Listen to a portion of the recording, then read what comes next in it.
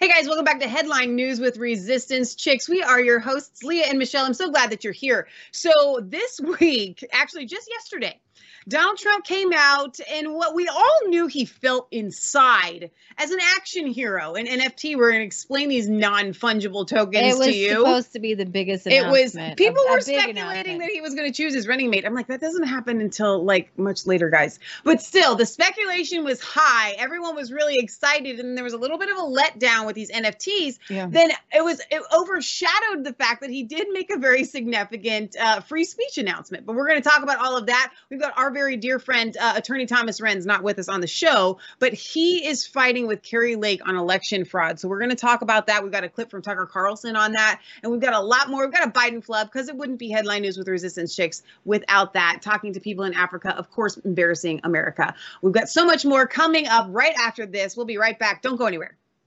You know, Tom Renz is actually a very good friend of ours, and I love him so much. I was really impressed with the stance that he's taking with what's going on in Arizona and Kari Lake. So this is a fight that's not over yet. Yeah. So Kari Lake, she was denied. I do believe she won. I do believe 100%. The Republicans run, especially actually Abe, I forget his last name. He was running as Attorney General, supposedly lost by 500 votes. So when you add up all the people who were turned away because the machines weren't working, there were machines that didn't have toner in them. What about box 3? There was box 3 because the machines weren't working. There were lines, hours long lines. Arizona, I love the Arizona Republicans and how they are fighting really hard because they know that they're up against a deep state within the Republican Party. Arizona is the John McCain Republicans. Exactly. So these are Republicans in name only. Establishment. Horrible rhinos. They run as Republicans and they pretend to be pro-life, but they really just work as the counterbalance for the Democrats to get the progressive agendas through. Exactly. And so with John McCain gone, the Arizonans themselves are actually very conservative. They're still fighting the ghost of John McCain. It's kind of like a curse. We just need to go and have an exorcism in Arizona. Well, here's the thing. This is what we're seeing at ground zero in Arizona is what it takes to take over the Republican Party. Because that's what's happening and to have the will of the people. Do you remember in 2020 when Arizona had like that 26-mile long Trump train, of cars? Okay. And everybody thought for sure that Arizona would go for Trump, right? Well, it did. Okay. It did. Arizona has a Republican governor, has a Republican majority in the Senate and in the House. And so a lot of the mainstream media wants to tell us that these are independents who are voting Republican and they don't like anybody who's far right. No, actually, the Republicans that supposedly are in charge of the Maricopa County elections put together a pact to make sure that Kari Lake didn't win. So what kind of Republican wants to make sure a Republican doesn't win? Well, Mitch McConnell. Mitch McConnell. All right. So I want to roll together. Let's roll Tom Wren's video first. I don't know if he's actually working with Kari Lake, but he's exposing but it. Kari Lake's retweeted this video like 5 times. I love it. All right, let's roll Tom here. Most credible case, in my opinion, that's ever been filed on an election suit. Can you imagine an elected official interfering with an election? You don't hide things unless you've got something to hide. Election liars are working really hard in Arizona right now. 59% of the machines in Maricopa County went down on election day. 59%. That didn't happen anywhere else in the state. The guy running those machines, the county recorder, had a PAC that was working to make sure that Kari Lake couldn't get elected. Coincidence? I think there should be an investigation. And guess what? He should welcome that investigation of everything. He should welcome that to disprove us crazy election deniers, right? The person he was supporting, Katie Hobbs, abused her power as Secretary of State to ensure that Kari Lake would be censored by social media. She should have recused herself. Do you know what else she did? Other counties in the great state of Arizona were saying, no, we don't want to certify this. She threatened to arrest the officials. She doesn't have the authority to do that, but she did it anyways. Why? Because she's a crook. We had a civil rights movement where we fought to ensure that every vote would count and that everybody would have a vote. We need to make sure that that's still happening. We have to fight for freedom. We have to fight for justice. We have to fight for fair elections. The court's got to give it serious consideration. They've got to support this. The people got to support this. We've got to get this out. We really need to make sure people know what's going on. You know, the point that Tom just made there about Katie Hobbs recusing herself. This is how this works. Yeah. Okay. If you are Secretary of State, which means you're in charge of the elections in your state, and you would like to run for another office, then you recuse yourself from running the elections in that season. Yeah. That's how that works. Right. I'm sorry, I can't do this. There are other people that can step up, that they can put in these positions. Right. That would be the correct thing to do. And in my opinion, I think it should be law in every state that should take place. You cannot have the fox guarding the hen house. Yeah, so Jenna Ellis wrote this article on the election lawsuit that actually is going to be heard. We're going to actually have a trial. The fact that a judge has ordered a 2-day trial in Arizona's gubernatorial it's such a weird word. Kari Lake's election lawsuit is a win for election integrity efforts, said Jenna Ellis, former senior advisor. The hearing to determine whether there was enough evidence to warrant a trial took place Tuesday. Before Maricopa County Superior Court Judge Peter Thompson. I think this is a great step forward and that this judge is taking the petition from Kari Lake very seriously and said that there is sufficient evidence here, Ellis said, regardless of whether or not that's exactly enough time or the judge ultimately ends up extending that time frame.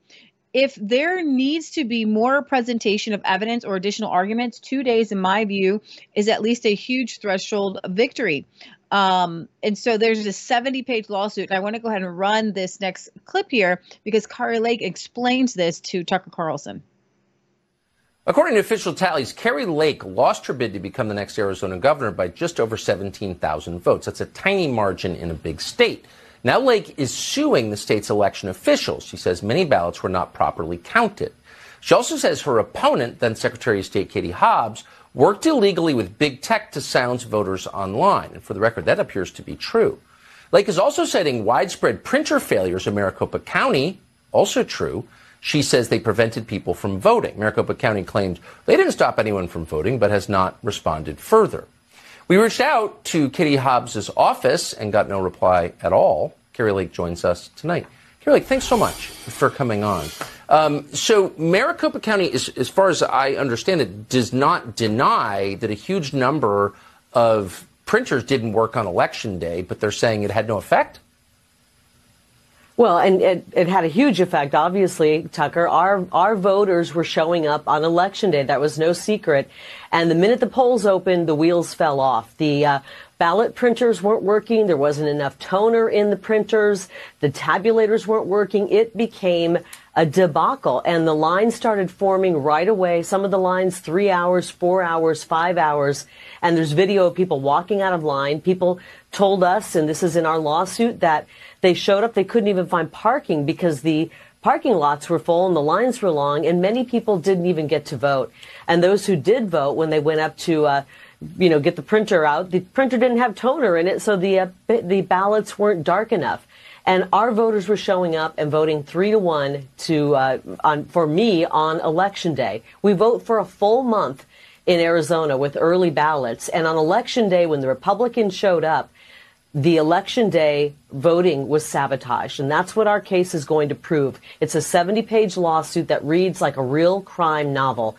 And it's shocking what they did. The man who runs Maricopa County elections ran a PAC. He actually started a PAC raising thousands of dollars to defeat me, and he's running our elections. And then my opponent oversees all the elections in Arizona. It was a conflict of interest, and not only was Katie Hobbs working with big tech to censor people, the man who runs Maricopa County elections, they were also censoring people as well online. I don't think anyone denies that a lot of the voting machinery didn't work on Election Day. I mean, I don't think that's a controversial point that you're making, an observation. But weren't they tested all the day before? They are supposed to be tested, but they weren't tested. They weren't tested in the appropriate way. And they didn't have the basics like toner in these machines. I mean, this is real basic stuff. It's not like we don't know when Election Day is. We can figure out when Election Day is from here to eternity. And they were not prepared. And we will have an expert testifying that this could not have happened by accident. There had to be malicious intent. We have an excellent court case, and we had our first hearing yesterday and set up a time for our trial to begin. And it will be next Tuesday. And we will be presenting a lot of evidence. We have 4 whistleblowers, one that worked for a company called Runbeck, who said there were 300,000 ballots inserted into the system that had no chain of custody. Others who were in the voter signature verification department said tens of thousands of ballots were rejected because there were no signatures or scribbles, and they somehow got thrown in and counted anyways. There are a plethora of problems that went down in Maricopa County, and if somebody doesn't stand up and say we can't have our elections being run this way, then we'll never have another fair election. I mean, 60% of the polling places on Election Day were inoperational or non-functioning. When do we stop and say enough is enough? Would it have to get to 80%, 90%, 100%? When do we say we need to have our elections run fair? I completely agree with you. And if you care about democracy, this would be the top of your list. I'm glad you're doing this. Carrie Lake, right. Thank you for telling us about it tonight. Good to see you. Thanks, Tucker. You know, this entire thing is going to, I believe, blow the lid off of what they have been doing in Arizona. So. Absolutely. I think it's going to come to the surface. She said that their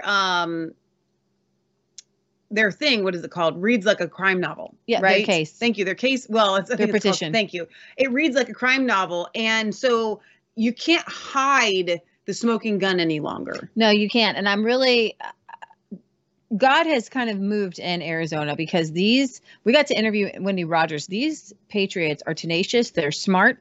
And the deep state has really worked hard to try to steal these elections because they knew and they know that if Carrie Lake is governor, then it unravels everything. She will discover everything, and it just brings like the Elon whole Musk thing has down. discovered things at Twitter. Exactly. It's going to be another one of those. All right. So, how many of you were waiting for Donald Trump's big announcement? Yeah.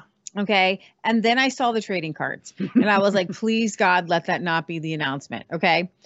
There actually was a bigger announcement, and I'm going to actually dedicate a large chunk of our show. This is like over a 6-minute clip for you to hear from Donald Trump, his free speech policy proposals that really should be implemented, that we needed to implement years ago. And I want to go ahead and roll this clip from Donald Trump, and we'll talk about the trading cards when we come back from the break. But you guys need to hear Donald Trump come out hard for free speech. So I'm going to go ahead and roll this clip.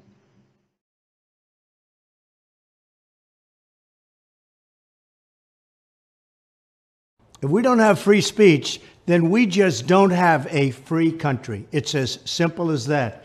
If this most fundamental right is allowed to perish, then the rest of our rights and liberties will topple, just like dominoes, one by one. They'll go down. That's why today I'm announcing my plan to shatter the left-wing censorship regime and to reclaim the right to free speech for all Americans. And reclaim is a very important word in this case because they've taken it away. In recent weeks, bombshell reports have confirmed that a sinister group of deep state bureaucrats, Silicon Valley tyrants, left-wing activists, and depraved corporate news media have been conspiring to manipulate and silence the American people. They have collaborated to suppress vital information on everything from elections to public health. The censorship cartel must be dismantled and destroyed, and it must happen immediately. And here's my plan. First, within hours of my inauguration, I will sign an executive order banning any federal department or agency from colluding with any organization, business, or person to censor, limit, categorize, or impede the lawful speech of American citizens. I will then ban federal money from being used to label domestic speech as mis- or disinformation. And I will begin the process of identifying and firing every federal bureaucrat who has engaged in domestic censorship, directly or indirectly, whether they are the Department of Homeland Security, the Department of Health, Human Services, the FBI, the DOJ, no matter who they are. Second, I will order the Department of Justice to investigate all parties involved in the new online censorship regime, which is absolutely destructive and terrible, and to aggressively prosecute any and all crimes identified. These include possible violations of federal civil rights law, campaign finance laws, federal election law, securities law, and antitrust laws, the Hatch Act, and a host of other potential criminal, civil, regulatory, and constitutional offenses. To assist in these efforts, I am urging House Republicans to immediately send preservation letters, and we have to do this right now, to the Biden administration, the Biden campaign, and every Silicon Valley tech giant, ordering them not to destroy evidence of censorship. Third, upon my inauguration as president, I will ask Congress to send a bill to my desk revising Section 230 to get big online platforms out of censorship business. From now on, digital platforms should only qualify for immunity protection under Section 230 if they meet high standards of neutrality, transparency, fairness, and non-discrimination.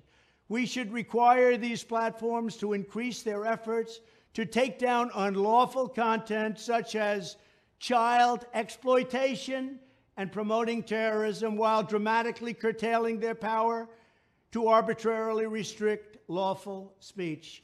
Fourth, we need to break up the entire toxic censorship industry that has arisen under the false guise of tackling so-called mis- and disinformation.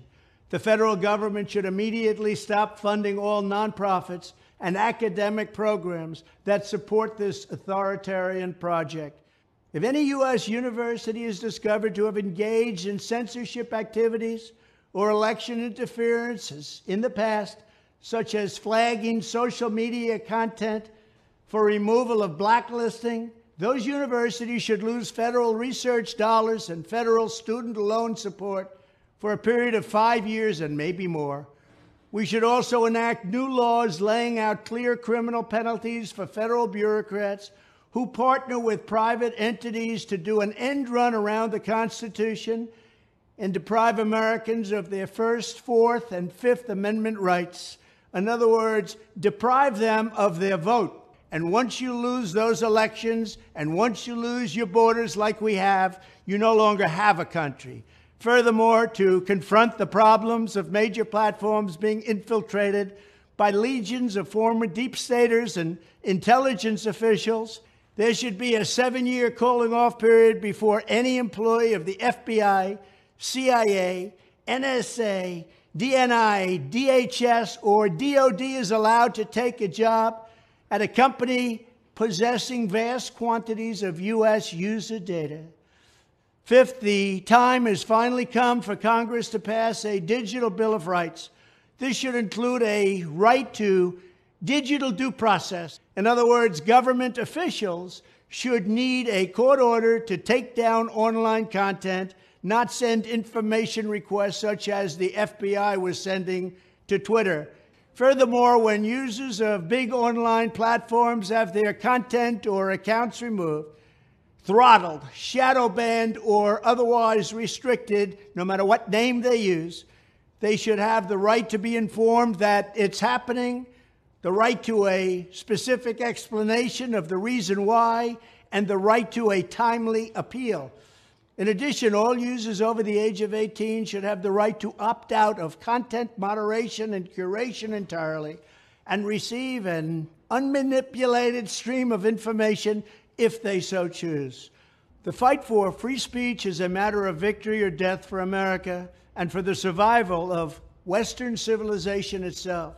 When I am president, this whole rotten system of censorship and information control will be ripped out of the system at large. There won't be anything left.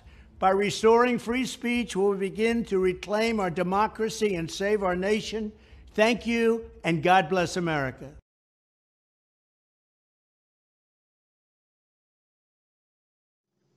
I know you guys are thinking the same thing that I am, and that is Trump. All of that would have been so great to do while you were still president. But sometimes we have to learn the hard way. And I think that Trump has learned the hard way. You do not play footsie with these people. You don't play nice. You don't give them any grace, and you don't pull any punches. What I love so much, I want to break down a little bit of what he was talking about because there was a lot there that he wants to do. Donald Trump Jr. Retweeted out the highlights here. So ban federal agencies from colluding to censor American citizens. And we see that that's what happened with Twitter. Yeah. And we know that's what's happening with Facebook. And we know that many people have had their social media taken down because some guy was just put back on Twitter because California government went to Twitter and said, we want this guy taken down, and they took him down. And that leads into the next one, which is banning taxpayer dollars from being used to label speech as mis or disinformation. And you think to yourself, shouldn't that already be a thing? Jen Psaki is actually being deposed right now because of her role in censoring COVID misinformation. And how many people died because of that? Exactly. Fire every federal bureaucrat who is engaged in domestic censorship. I'd love for you to do that. I don't know if anybody would be around still after that. Immediately send preservation letters to Biden administration and big tech giants.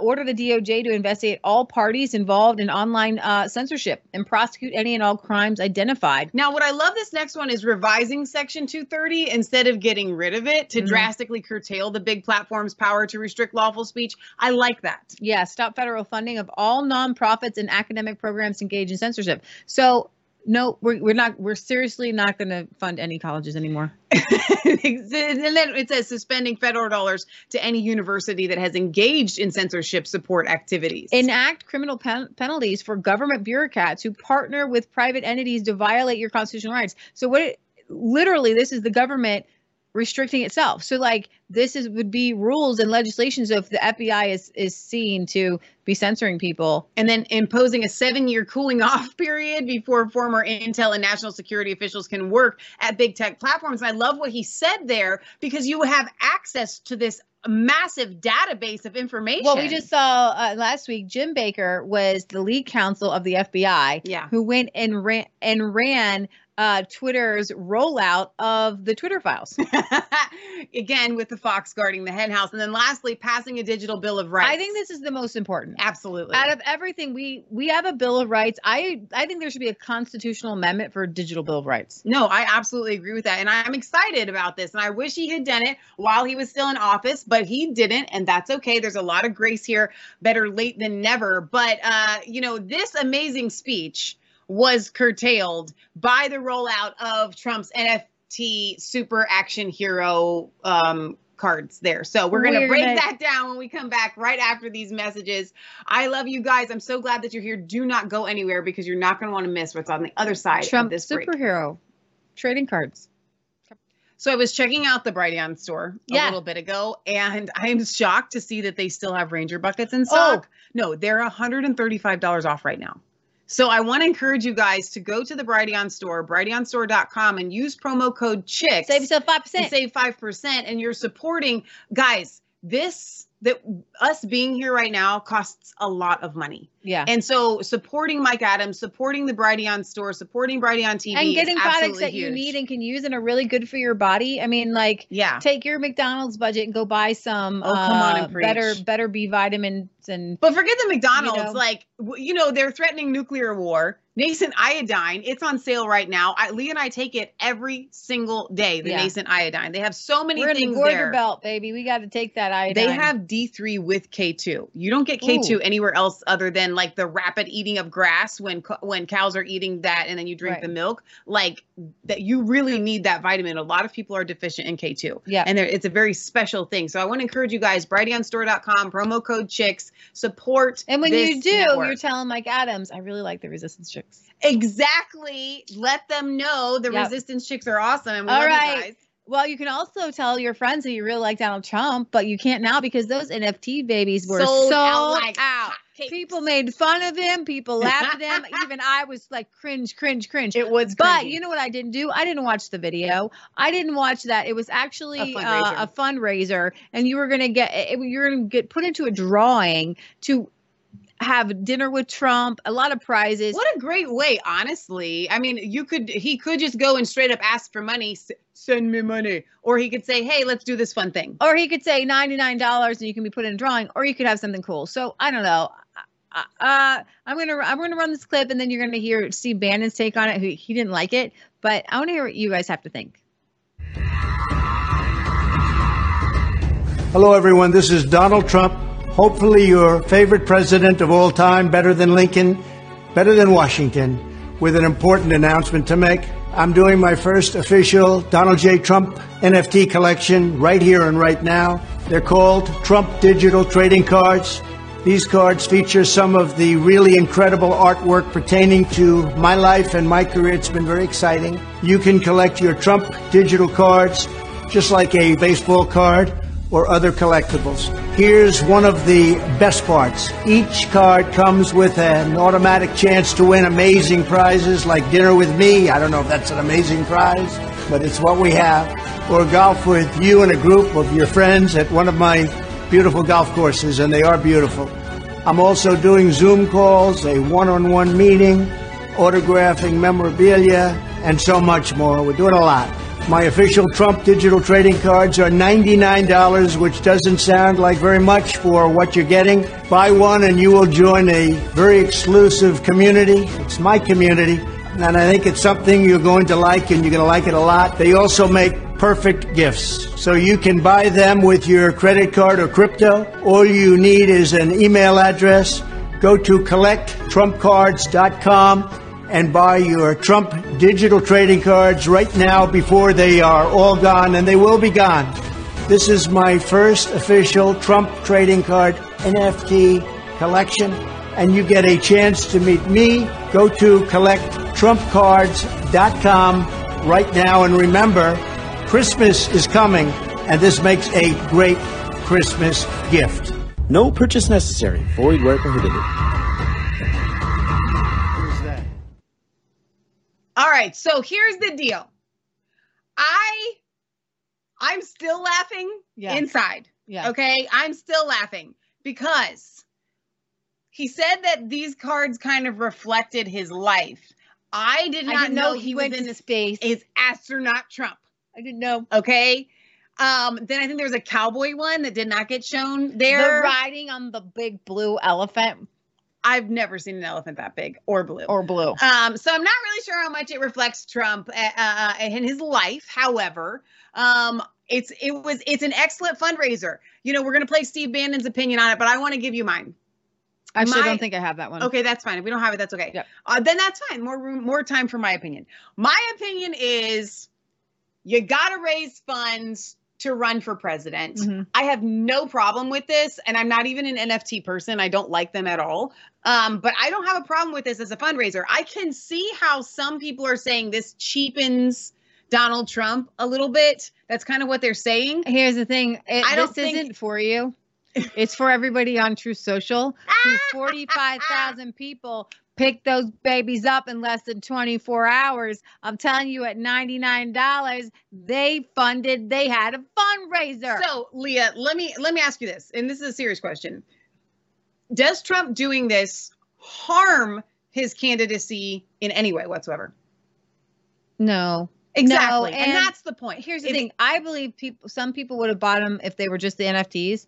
But what they did was they kept hearing, if you watched it. Yeah. I was like, dude, you could, if you wanted to meet the president, this is a good chance. One out of $45,000. One out of 45,000. It's a lot better than a lottery. It is. 1 million people buy lottery tickets. 45,000. Hey, it's a good chance. So you could get something, get a prize, get a signed hat, shirt. I'm sure they were giving away a lot of things. And so unfortunately, it was a teaser for the free speech policy thing. And so the free speech policy thing was really important. It's really needed right now.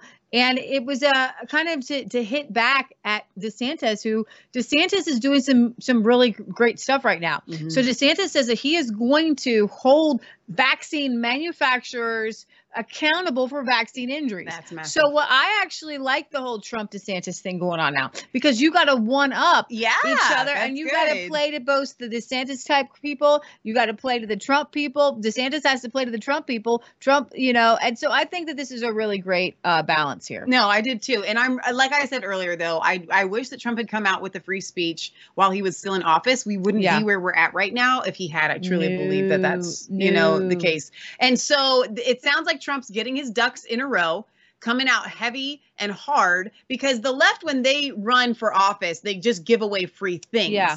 Trump's talking about enshrining free speech, which I think is fantastic. Yeah. So there's actually Twitter Files Part 6. Jeez, they're really running through those. The FBI's constant contact with Twitter. Okay, so putting this in perspective with Donald Trump, mm-hmm. I know a lot of people. This is what I can't stand about the. If you guys are not on Twitter, the people that are left are those who actually are on the fence. They didn't fight for election integrity. If they see something, they might say something. They don't want you and I back on Twitter to say the things that need to be said. They want Trump to just go away. You know who's back on Twitter? Who? Mike Lindell. No. I kid you not. I got an email just before we went live. Well, so there's a lot of people that I think they did. Oh, it's Freedom Fridays. No way! I didn't hear about this. Yeah, so Freedom Fridays, and he's rolling them out, slow rolling them. It's really fun. Exactly, and so it'll be exciting. Yeah, so Steve Kirsch is back today. Nice. So I wonder if Dr. Syed's back today. I don't know. That would be so great. What they're doing, I think, honestly, is they're taking the largest accounts, mm-hmm. and they're doing those first, and they're getting down to the little ones, and I'm going to be last. You'll get a Freedom Friday. If I'm back. You'll get a Freedom Friday. Yeah, in 2 years or so. All right, so this is a breaking story. Elon Musk's Twitter Files Part 6 was released today. Here is the thread, and we're going to kind of go through a little bit of this. Donald Trump made horrible decisions because he went into hiring decisions. Yes. Because he went in and he actually used people that he thought he trusted, he thought he knew, his daughter and his son-in-law who thought that they knew people, who rubbed shoulders with the elites. They hired in. They had Mad Dog Mattis, General Miley, Kelly, McMaster. All these people were working behind Trump's back, even Bill Barr and now Pompeo, who thinks he's going to run for president against the president. Okay. So all of these people that Trump picked. Now, I don't know, honestly, you guys pray for Trump, because if he was to be or is to be the nominee in 2024, he has to have some sort of radical change in how he picks people. I want to see him come out and say, listen, if you pick me, I promise not to put Jared and Ivanka in charge of anything. Yeah, he's got to put somebody in charge of the hiring and the firing that would be like rock solid. Mike Lindell. There you go. All right, so the Twitter Files are revealing more every day about how the government collects, analyzes, and flags your social media content. Twitter's contact with the FBI was constant and pervasive, as if it were a subsidiary. What does that mean? That the FBI was using Twitter as its own arm. Its own organization. So between January 2020 and November 2022, there were over 150 emails between the FBI and the former Twitter trust and safety chief, Yuval Roth. Now, Side note, y'all don't need to know this. Y'all, Roth had a secret Twitter account where he posted pictures of himself and random gay hookups. And he talked about pedophilia. He did. Yeah, he wanted kids on this like homosexual site. That's a dating site, like Grindr, I think. I don't know anything about it. I'm glad I don't. All right, so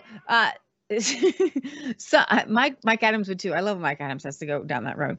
Some are mundane, like San Francisco agent Elvis Chan wishing Roth a happy new year, along with a reminder to attend our quarterly call next week. Others are requests for information into Twitter users related to ACT investigations, but a surprisingly high number are requests by the FBI for Twitter to take action on election misinformation, even involving joke tweets from low follower accounts.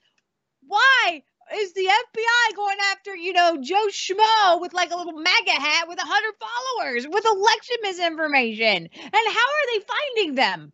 Wow. Okay. Why? They don't do that. What kind? A taxpayer dollars cannot be paying your salary. Okay. All right. Rand Paul going to have something to say about this. And I do have a clip in our second half of our show with Rand Paul talking about the big bloated bill. Big bloated bill. Say that 5 times. You try. The big bloated bill. The FBI's social media focused task force, known as the FTIF, created in the wake of the 2016 election, swelled to 80 agents and corresponded with Twitter to identify alleged foreign influence and election tampering of all kinds.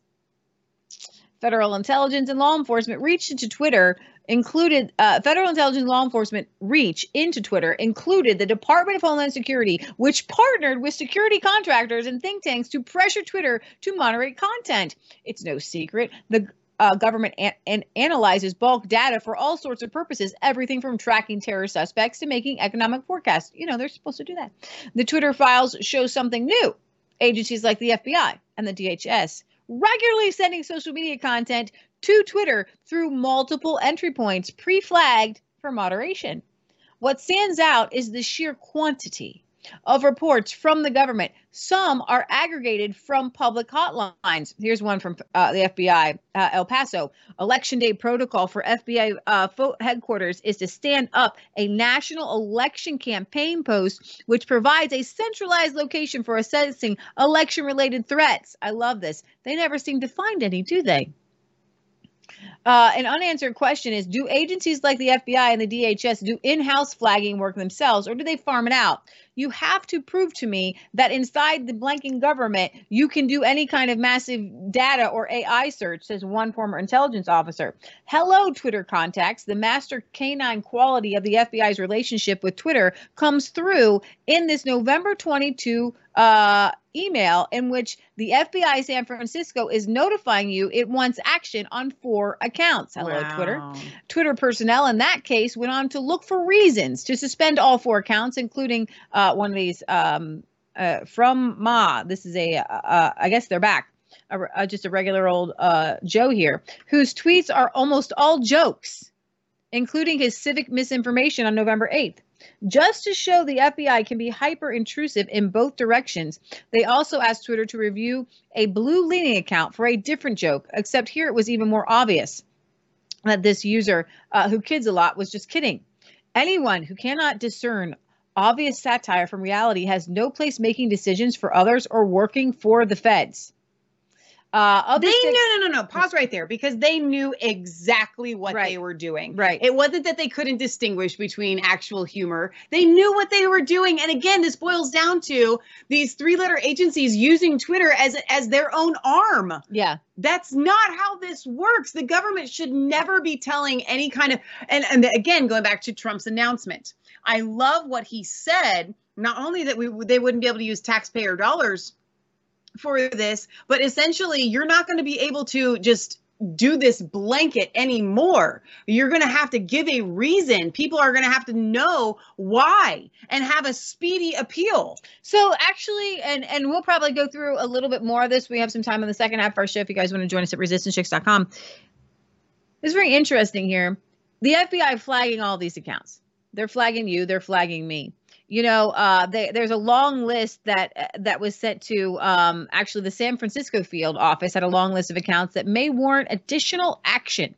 When you're looking at this, Elon Musk is actually working with users to come up with a way to go through accounts just don't get suspended. Right. You actually should know, like if somebody's account is suspended, it will say for how long and what they did, and it will show the wrong tweet.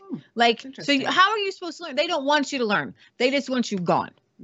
Okay, so we're going to go over this later because I actually have an interesting video for you guys here on our Writing On segment. Transhumanism. I know this is a big topic. You've got that one guy, Noah Harari. Yeah, and he goes around talking about how we're all going to be plugged into computers, and even Elon Musk wants us to kind of be interfaced. And I'm like, no, Jack, that's why I don't trust you. No way. But I came across this video, and it is actually a vision of these crazy satanic people who want an artificial womb factory. It's not real. It's not here today, but scientists say it could be. The video looks like science fiction, but experts in the field tells us it's not such a leap after all. I want to roll this clip and hear what you guys have to say in the comments. You guys can email me.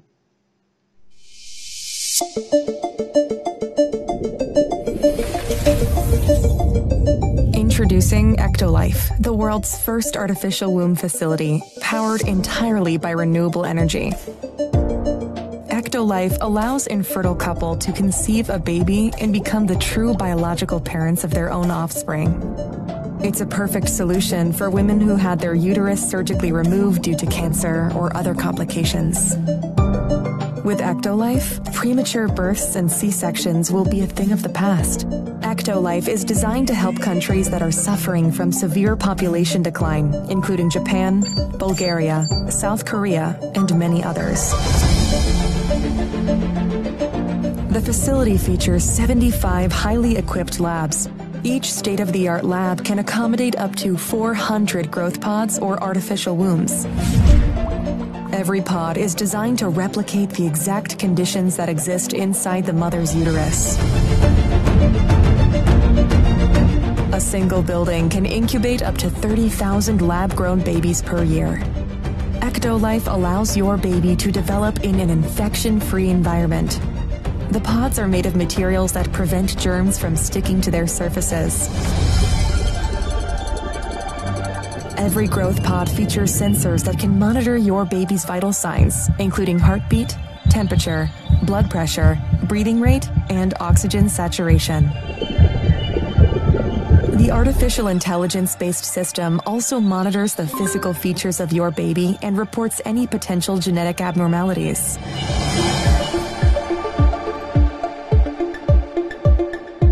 The pods are equipped with a screen that displays real-time data on the developmental progress of your baby. These data are sent directly to your phone so you can track your baby's health from the comfort of your zone. The app also provides you with a high-resolution live view of your baby's development. A special section in the app allows you to watch a time-lapse of your baby's growth and share it directly with your loved ones.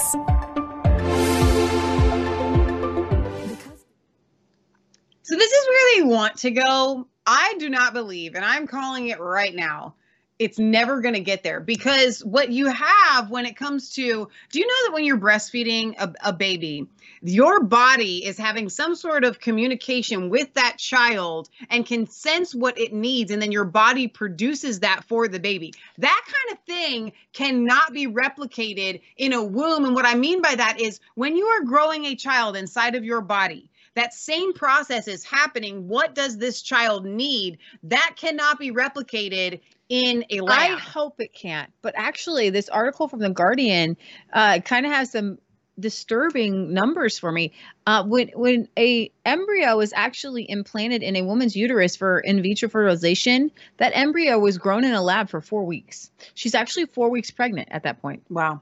And then a pregnancy is normally 40 weeks, and over half of it can now be done in neonatal care. So really, it's under 20 weeks of gestation time that scientists have to figure out how to do safely. It's not really that far away. One scientist says that in the future, they believe that all children will be conceived with in vitro fertilization. And why, though? Eugenics. Exactly. So there is a nefariousness to this that is palpable. Like it's the goal. They are presenting it with, well, this is going to help women who have had their uterus removed for one reason or another, all these different reasons. But essentially, they want to get down to, did you notice that little clip or part that said you'll be able to monitor their features? Mm-hmm. So if they have a deformity, what, you just scrap that one and start another? Like, this is scary time where you are removing God from every aspect. You know, life and death are in the power and in the hands of God.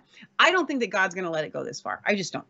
Yeah, I don't either. I actually had one more clip. You're going to have to catch that on the second half of our show. Joe Biden kind of making us look silly. You guys may not know this. Okay, so every single Friday we come on here with you guys live on Brighteon.tv. We love it so much. But our show, which is headline news, takes a lot. So we do 2 parts of our show, which we go over. You can jump over to resistancechicks.com or watch it later on this weekend. But speaking of this weekend, every Sunday we have a show that we're doing on Brighteon.tv at 5 p.m. This week, what did we talk about? William Penn. We're doing Christian nationalism. You guys we need to be brushed up on our history when they come at us trying to take our Constitution. Absolutely. So I want to encourage you guys. We've done some amazing programs recently this week, a couple of videos on, there's a day of reckoning coming. For the church, I truly believe you want to get yourself right with God, get both feet out of the world. If you've got one foot in the world and one foot in God, then you need to just jump over on the God side, full force. We did an interview with the Gibson girls. You don't want to miss that. All of it you can find on resistancechicks.com. I hope that you guys have a wonderful Christmas. We're going to probably be doing a rerun next week, but you can always find us on resistancechicks.com. We love you. God loves you. God bless. Remember, it's not just a conspiracy theory if it's actually the truth. Hey guys, welcome back to Resistance Chicks. We're your hosts, Leah and Michelle. Today is December 16th, which means Christmas is just 9 days away. It's on a Sunday. So Leah, I actually wanted to talk to you about this before we came down here and decided to go live on our show. Were you wearing those glasses the whole show? No. You just put them on? Put them on. Oh, Leah got new glasses. Doesn't she look really smart? Oh, with your little Christmas glass there. I think they're adorable. So anyway, I'm smarter. I was informed by the producers of Brighteon.tv that our regular live program will just be a rerun next week on Friday. That's fine. And also the following Fridays, give the producers a day off, because Christmas and New Year's are on weekends this year. So you guys better come back in January. Now, what I'm thinking though, is that we will still do our regular Friday shows. They'll just be on Rumble and Facebook. Yes. They'll be the full 2-hour show. You just won't find us on Brighteon, which is fine. So there's that. That takes care of that. What it doesn't take care of is I can guarantee you New Year's Day will be here.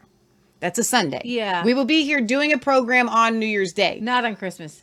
So that's what I was getting at. Show. No Sunday show on Christmas. Now, we will be doing a Christmas special because we do that every year. That's undecided. Probably our Friday show. You think it'll be our Friday show? Next week. You think so? Maybe not like a Christmas special on Friday or on Saturday? Christmas Eve? Probably not. Christmas Eve. All right. So still in the works, determining that. But we will not be here on Sunday, Christmas Eve. Well, we will. This is our home. We live here. You'll be at home. We'll be at home. We just won't be sharing our Christmas day with you. We won't be in each other's homes. That's true. That's a good way of putting it. But the Fridays will be ready to go. Mm-hmm. So you guys will be able to join us there. So count on that. New Year's Day, though, we will be here. So I'm glad we got the scheduling part worked out for you guys. There you go. All right. That's all I have to say. Honestly, our show on Brighteon, though, was so good.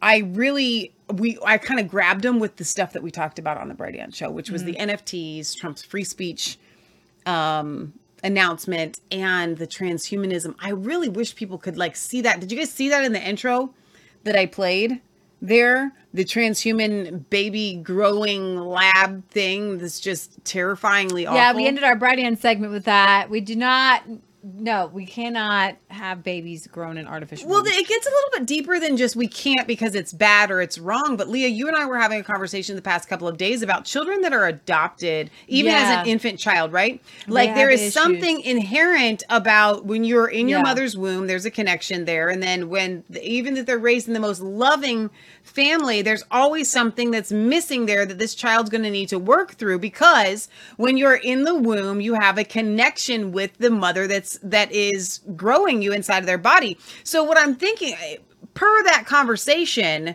if a child is grown in a lab, what kind of ramifications will be in the emotional status of that child? Close to, a crack baby or something. Like, you don't have that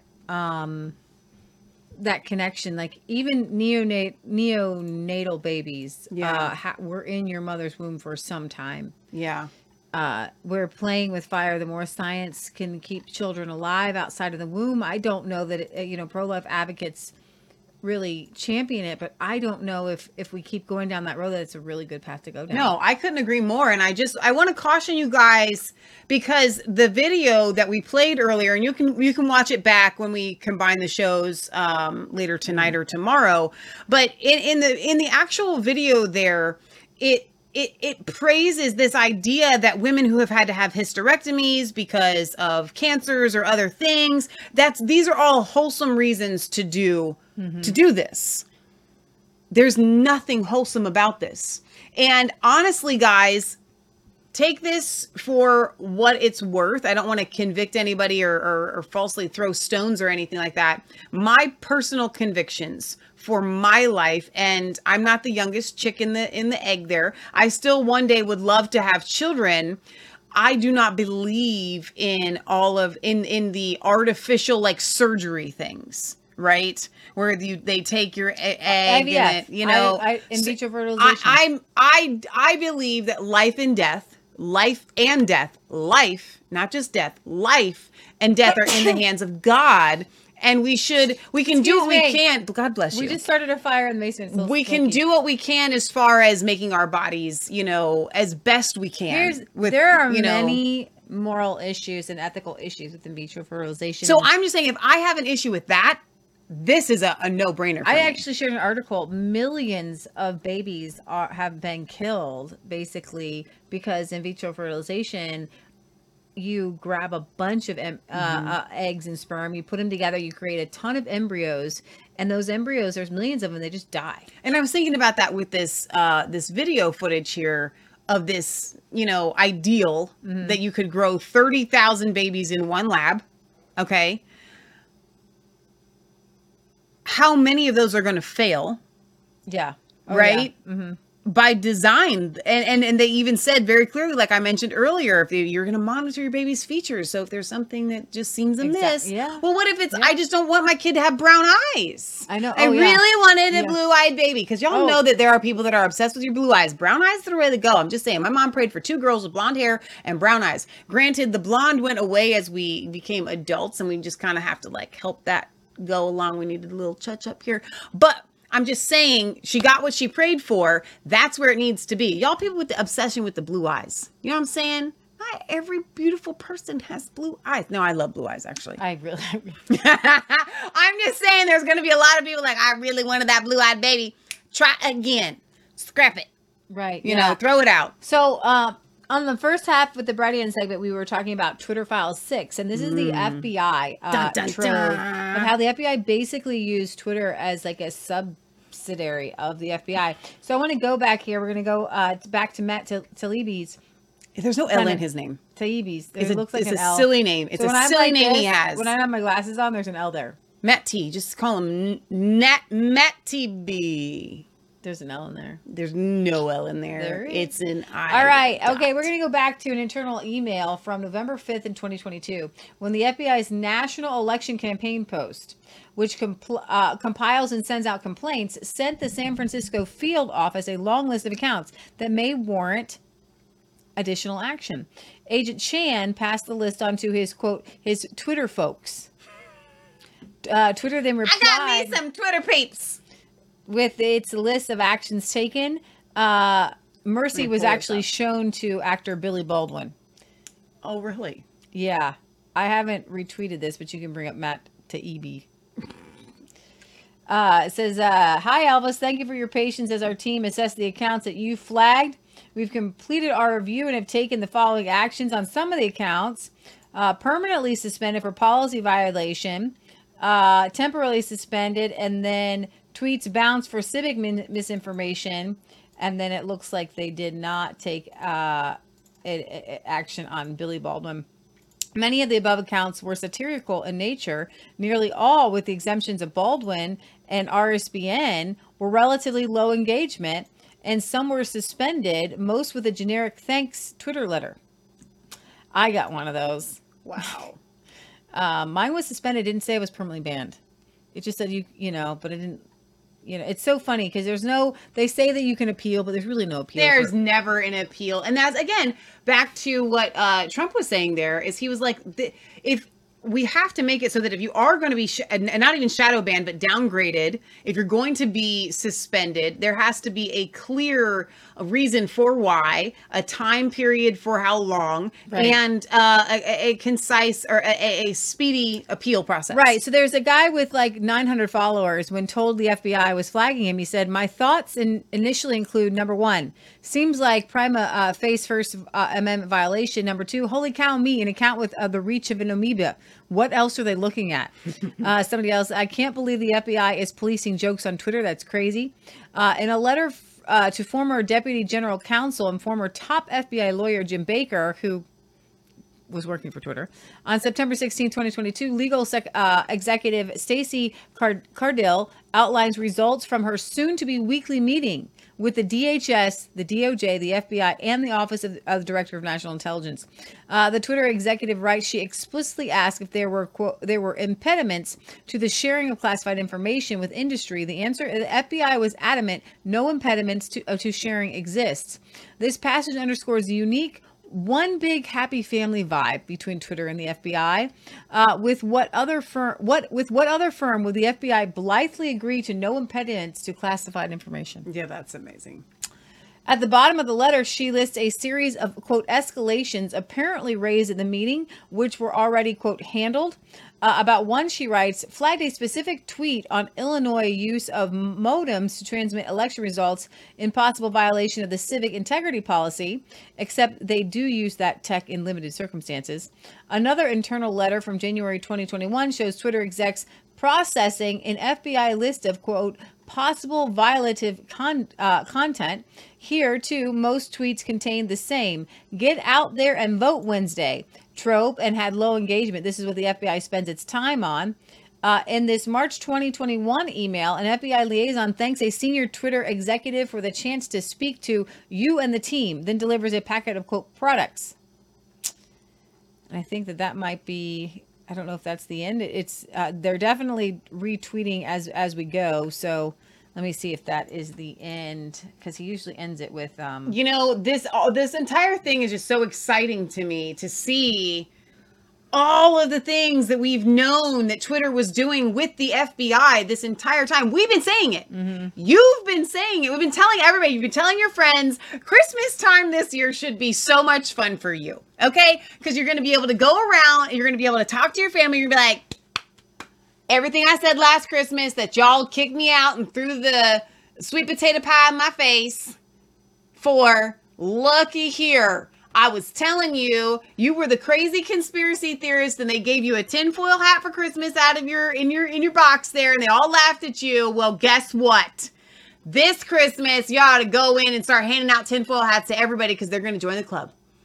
Because the proof is right there in the pudding. So the way Matt Taibbi actually classifies this is as a master canine, a master dog relationship between the FBI and Twitter. The FBI says jump and they say hi. Yeah, instead of chasing sex predators and terrorists, which is what they could have been doing on Twitter, okay?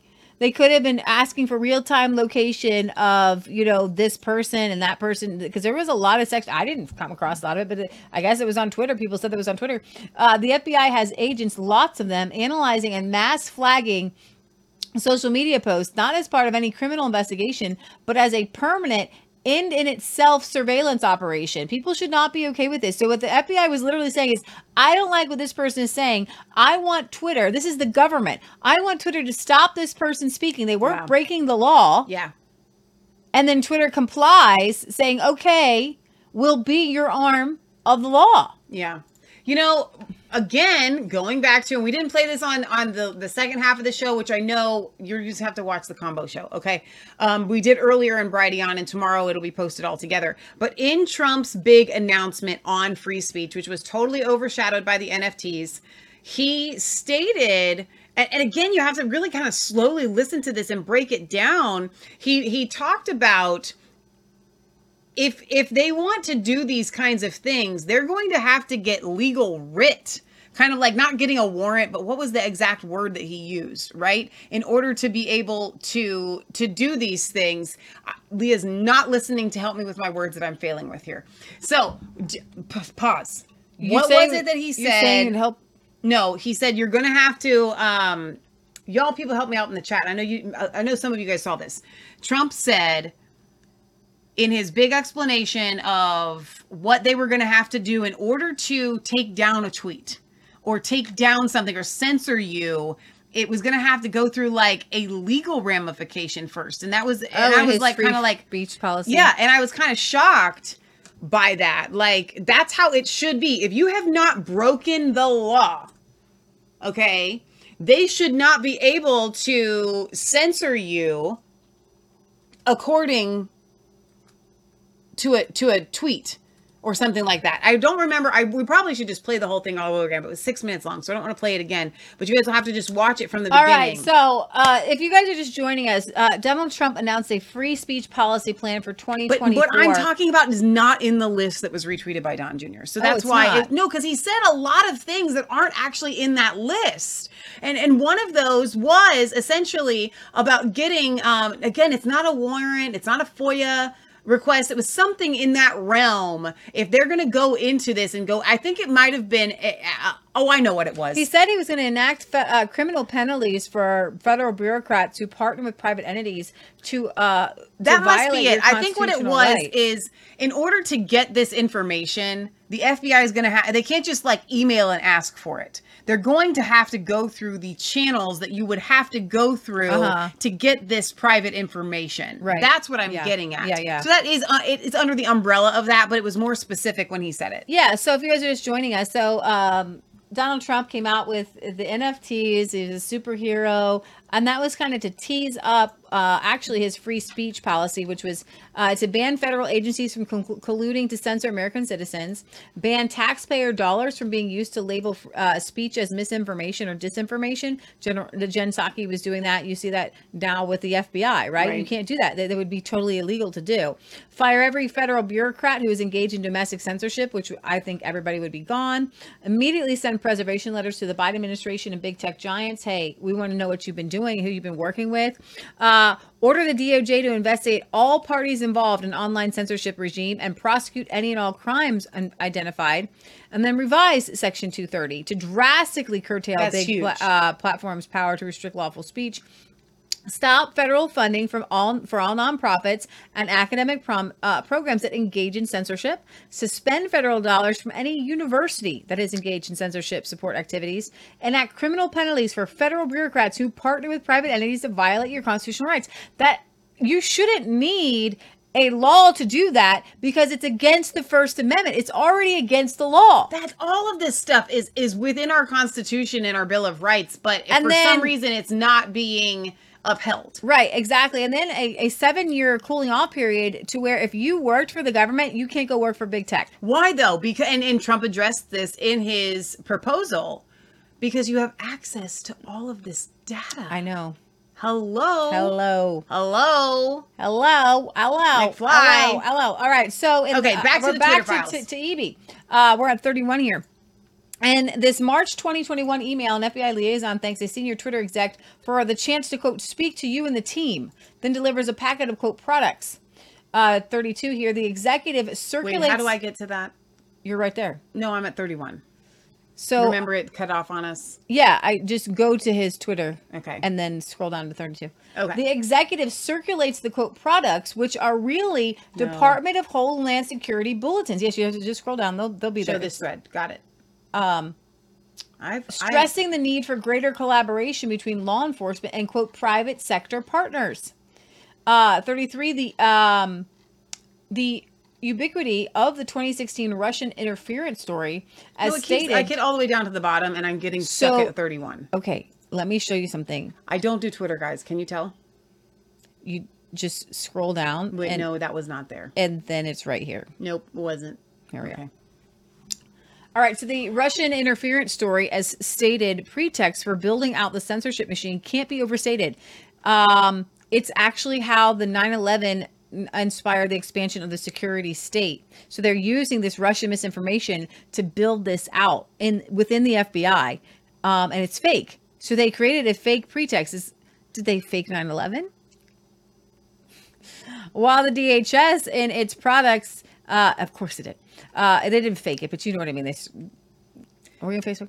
We are. While the DHS and its products pans permissive social media for offering, quote, operational advantages to Russians, it also explains that the, quote, domestic violent extremism threat requires addressing, quote, information gaps. Let me read this. Information gaps and challenges associated with the individualized nature of radicalization could be partially mitigated with increased collaboration between law enforcement, terrorism prevention efforts, and private sector partners.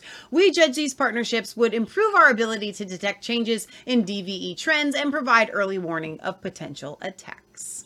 So they weren't coming after us. They want to go, they're scrolling through to try to keep, because you remember, Coach Dave Daubenheimer has been like, he has a stalker that Twitter that follows him relentlessly and tries to make Dave out to be a domestic terrorist.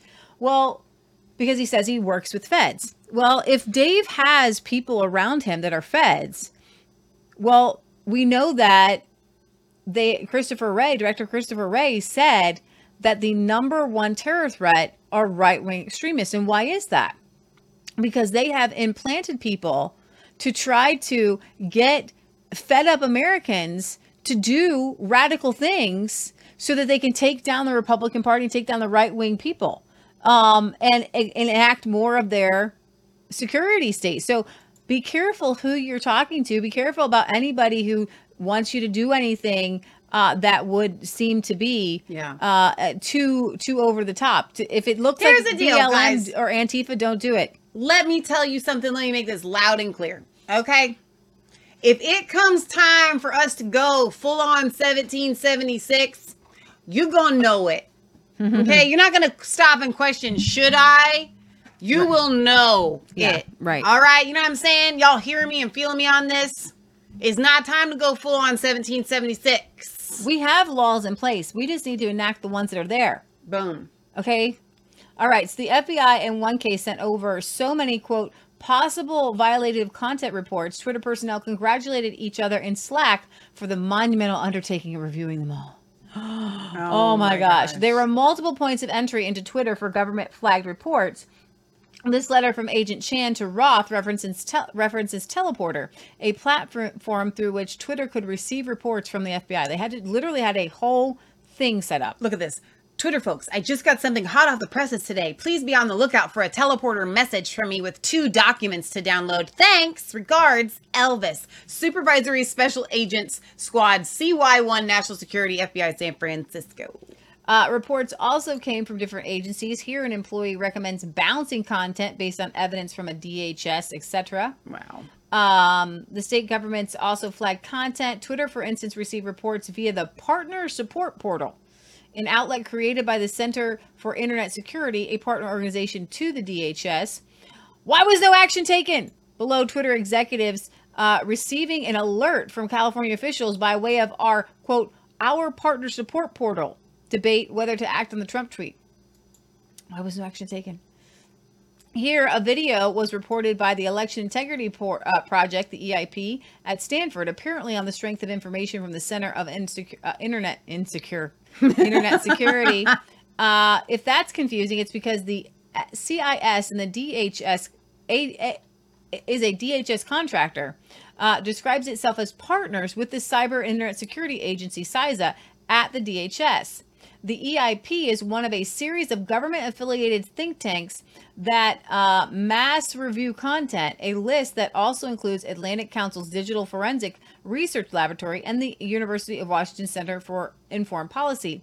The takeaway: what most people think of as the deep state is really a tangled collaboration of state agencies, private contractors, and sometimes state-funded NGOs.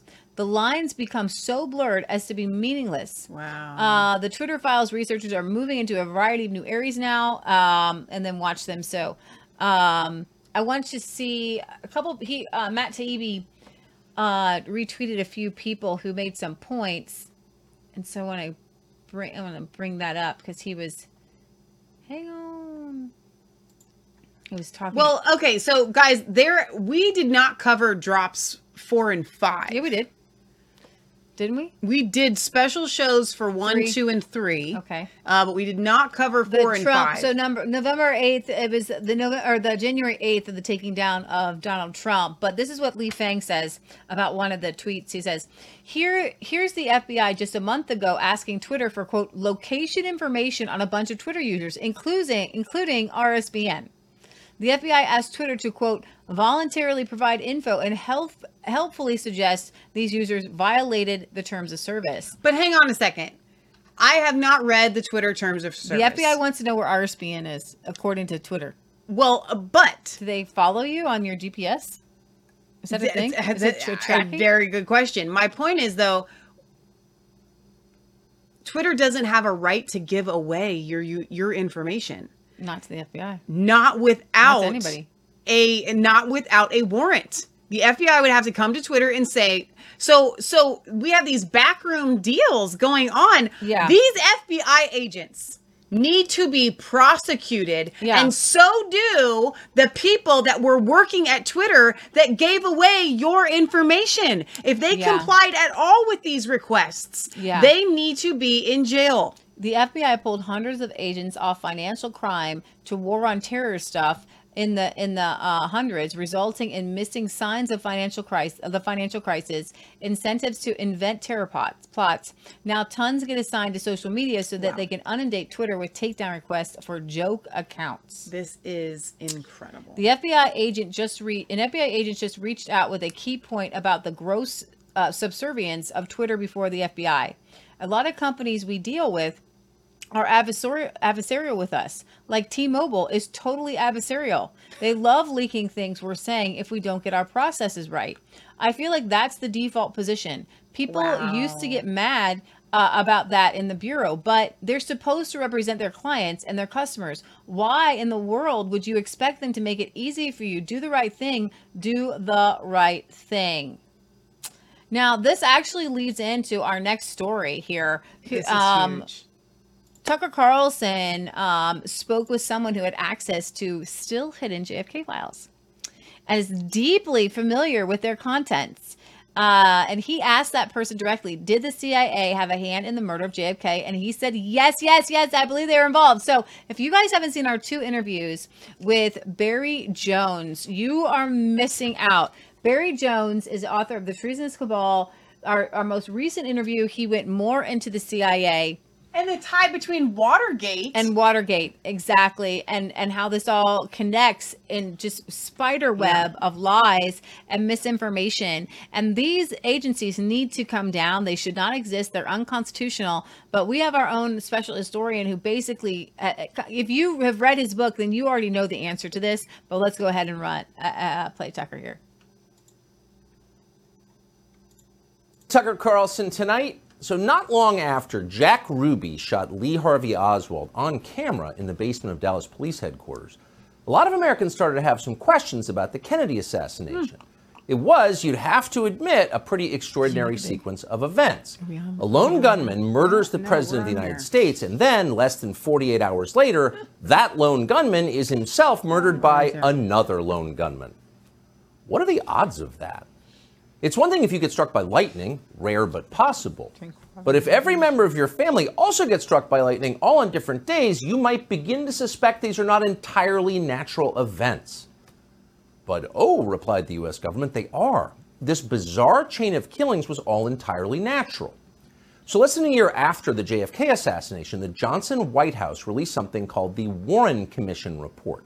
And the report concluded that while their motives remained unclear, both Lee Oswald and Jack Ruby had acted alone. No one helped them. There was no conspiracy of any kind.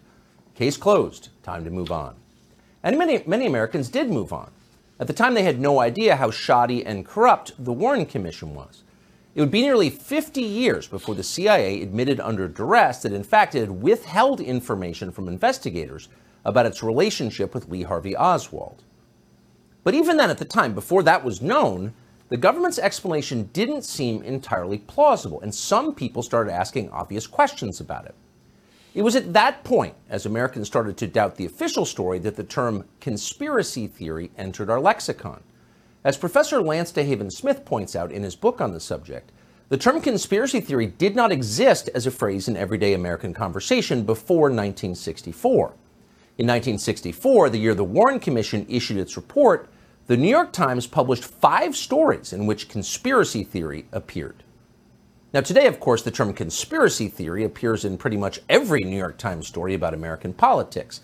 It's wielded, now as then, as a weapon against anyone who asks questions the government doesn't feel like answering. But despite 60 years of name-calling, those questions have not disappeared. In fact, they have multiplied with time. And here's one of them. In April of 1964, a psychiatrist called Louis Joylan West visited Jack Ruby in his isolation cell in a Dallas jail. According to West's written assessment, he found that Jack Ruby was, quote, technically insane and in need of immediate psychiatric hospitalization. Those are conclusions that, puzzlingly, no one who had spoken to Jack Ruby previously had reached. Ruby had seemed perfectly sane to the people who knew him. Louis Joylan West pronounced him crazy. But what West did not say was that he was working for the CIA at the time. Louis Joylan West was a contract psychiatrist for the spy agency. He was also an expert on mind control and a prominent player in the now infamous MK-Ultra program, in which the CIA gave powerful psychiatric drugs to Americans without their knowledge. So of all the psychiatrists in the world, what in the world was this guy doing in Jack Ruby's prison cell? The media did not seem interested in finding out. In fact, the New York Times, in an extensive 1999 obituary of West, never mentioned the fact that he had worked for the CIA, much less his time in Jack Ruby's cell, which seems relevant. So you can see why non-crazy people would wonder about what really happened. And of course, many have wondered. In 1976, long forgotten, the House of Representatives impaneled a special committee to reinvestigate the JFK assassination. Their bipartisan conclusion? Jack Kennedy was almost certainly murdered as the result of a conspiracy. But the question is, a conspiracy by whom? Well, the obvious suspect would be the CIA. Why else would the agency withhold critical evidence from investigators? Is there a benign explanation for that, for maintaining this level of secrecy for this many years? Not that we're aware of. And it is illegal. In 1992, Congress passed the President John F. Kennedy Assassination Records Collection Act. And that act mandated full disclosure of all documents by 2017, 54 years after JFK was killed. The last administration promised to comply fully with that law, but under intense pressure from CIA Director Mike Pompeo, withheld in the end thousands of pages of CIA documents. Today, this afternoon, the Biden administration did exactly the same thing. That would be thousands of pages of documents after nearly 60 years, after the death of every single person involved. But we still can't see them. Clearly, it's not to protect any person. They're all dead. It's to protect an institution. But why? Well, today we decided to find out. We spoke to someone who had access to these still hidden CIA documents, a person who was deeply familiar with what they contain. We asked this person directly, did the CIA have a hand in the murder of John F. Kennedy, an American president? And here's the reply we received verbatim. Quote, the answer is yes. I believe they were involved. It's a whole different country from what we thought it was. It's all fake. It's hard to imagine a more jarring response than that. Again, this is not a, quote, conspiracy theorist that we spoke to. Not even close. This is someone with direct knowledge of the information that once again is being withheld from the American public. And the answer we received was unequivocal. Yes, the CIA was involved in the assassination of the president. Now, some people will not be surprised to hear that. They suspected it all along. But no matter how you feel about or what you thought about the Kennedy assassination, pause to consider what this means. It means that within the U.S. government, there are forces wholly beyond democratic control. These forces are more powerful than the elected officials that supposedly oversee them. These forces can affect election outcomes. They can even hide their complicity in the murder of an American president. In other words, they can do pretty much anything they want. They constitute a government within a government, mocking by their very existence the idea of democracy. As cynical as we have become after 30 years of watching government officials ignore the voters who employ them, we were shocked to learn this. It's not acceptable. Americans have trusted their government less with every passing year since the killing of John F. Kennedy. Maybe this is why. And people have known this for a long time. The people who knew would include every director of the CIA since November of 1963. And that list would include Obama's CIA director, John Brennan, one of the most sinister and dishonest figures in American life. That list would also include, we are sad to say, our friend Mike Pompeo, who ran the CIA in the last administration. Mike Pompeo knew this. We asked Pompeo to join us tonight, and though he rarely turns down a televised interview, he refused to come. We hope he will reconsider.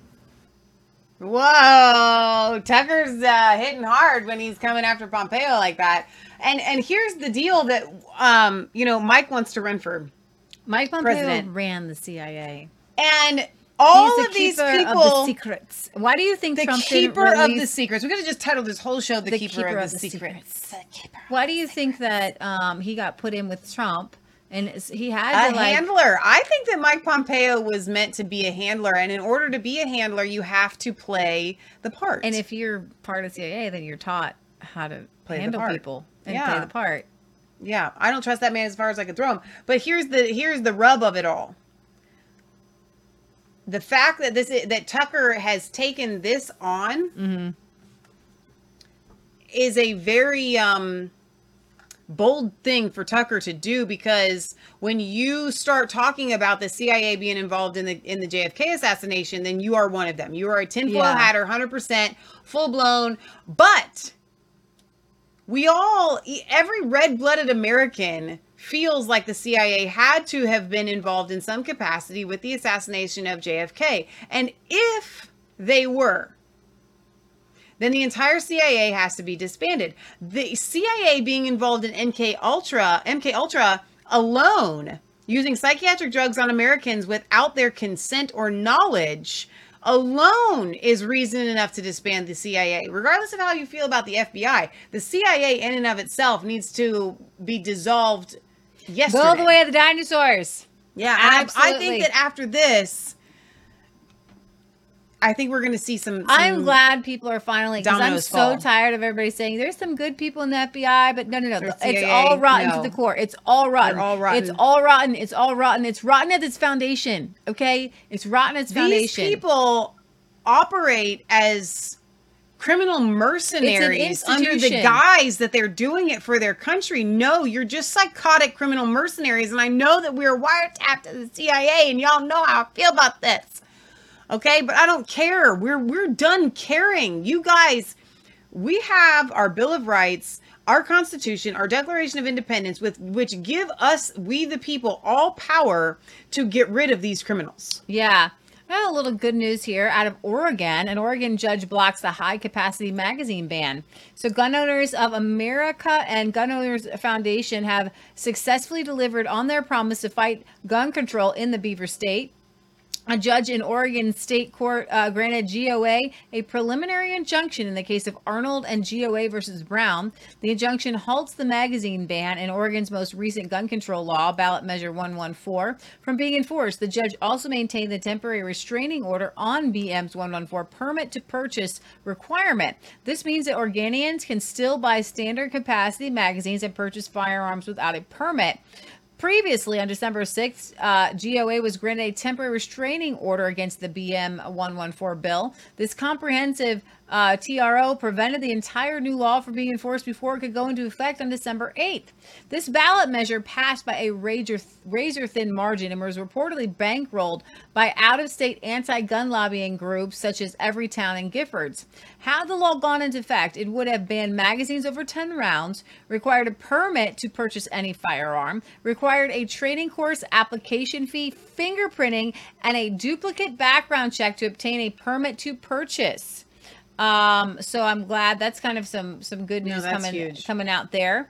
A new study claims unvaccinated people more likely to be reckless and cause traffic accidents. I'm not exactly sure how they studied people, but this new study released this month by members of the Timotry Faculty of Medicine in Toronto, this is Canada. This is a Canadian study that being unvaccinated is an indicator of psychological risk-taking and recklessness.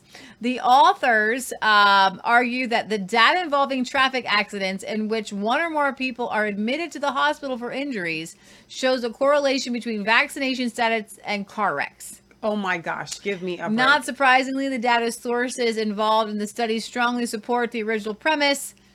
But the first question... Wait, I haven't looked at this study, but here's my gut reaction. Why would anyone try this study in the first place? No. If they're just looking at data, what they're saying is I'm guessing, this is a complete guess. Please don't take my word for this. I have not looked at the study. I'm just hearing about this for the first time. But it seems to me like what they would be saying is, well, most of the people that are dying from car accidents are unvaccinated people that are dying. And I'm like, but wait a minute, maybe it's just because you've been lumping all of these vaccinated people and all of these like COVID deaths into like one... we're going to get to the bottom of why this was even a study. So the authors of this study are all members of the University of Toronto Timotry faculty and the Sunnybrook Health Sciences Center. This faculty and section of the university was funded by a $250 million grant from James C. Timotry and the Timotry Foundation in 2020. It was the single largest gift in Canadian history. Going to come back to Ukraine. The money was designated to various areas of the university, but a large portion went directly to the COVID-19 research project. So who is this James guy? He's a Ukrainian-born citizen in Canada. He's the founder of the Northland Power, but his non-profit foundation appears to be his primary focus. He is also on the advisory board of the Atlantic Council, this globalist think tank out of Washington, with many of the same ideological aims promoted by the World Economic Forum. In fact, members of the Atlantic Council are also invited to speak with the World Economic Forum. So does anyone in the vaccine industry and Big Pharma have a close relationship to the Atlantic Council? Of course, many people. So I just thought that this was hilarious. Of course, they're just doing anything they can, throw in all I know is for the past 2 years, we have heard that a lot of people that died of car accidents, they actually died of COVID-19, not of the car accident, right? So I'm just saying this feels a little fishy. Yeah. South Dakota, Governor Noem, now she's made some headways because she banned TikTok. She really wants to go after China. I don't know if this is good. I don't know if this, I think it's good, but I don't know if she's doing this for the right reasons or not. I don't know if it's the Botox speaking. I got to tell you, so many women in front of the camera right now are getting so much work done. It's hard. Wait a minute. Hang on. Wait, no, seriously. Let me go to the big screen. This is a good time. Because we're gonna talk about Kristi Noem and all these people. I don't know where you're going with this. I love what she's. I love Kristi Noem. Commercial break though. Leah and I do not do any. This is just our face, okay? But if you think that our face looks extra especially good over the past several months, it could be because of Organic Body Essentials that we've been getting from Vicky Natale. We actually did an interview with her this week. And it was so much fun. You did that face washing thing again. Yeah. Which I love, and I thought it was super awesome.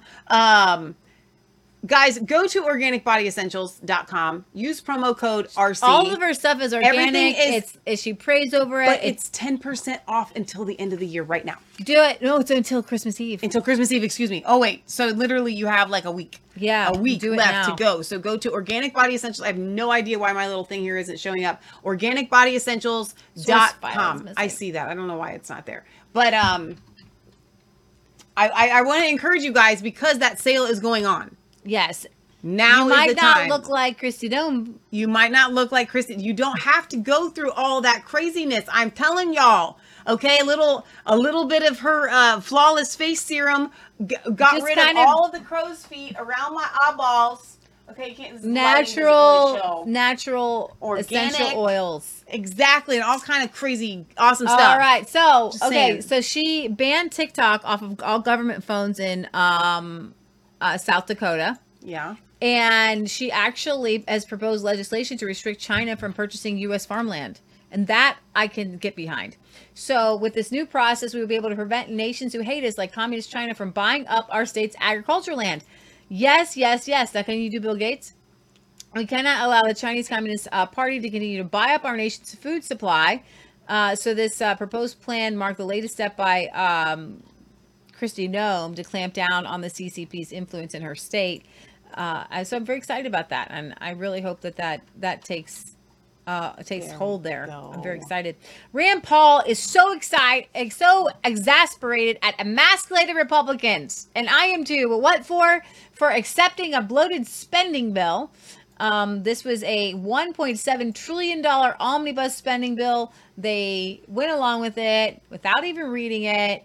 And could we go ahead and play Rand Paul here? This isn't his Festivus yet. His Festivus, I really enjoy this Festivus thing where he goes on Christmas Day or Christmas Eve, and he goes through the most ridiculous things that the government has spent money on. Oh, dear. But this isn't it. That's some other thing. Wait. Watch on YouTube. Let's try it. It wasn't playing. Senator Rand Paul from Kentucky. Senator Paul, God bless you for your opposition to this. You know, look, you think Steve Moore's crazy? I mean, the 2010 pay-go caps are still the law. They get avoided every year. You only need 41 Republicans because Democrats would need 60 votes to waive the caps. Why not try that instead of this crazy omnibus? Well, I have bad news for you. The good news is I'm for it. I've tried it before. I've introduced it, and we've had the vote. The bad news is this. Is that last time I tried it, there were 4 votes, me and 3 others. This brings upon us the lie that Republicans really are fiscally conservative. The Democrats aren't. They will not pretend to be fiscally conservative. Not one of them up here gives a darn about the debt. Republicans all profess to, but when you make them vote on the pay-go resolution, pay-as-you-go, that we can't have new spending without offsetting it, they always vote to exempt it. So the omnibus will be 3,000 pages. We'll get it 2 hours before they want to pass it. No one will read it.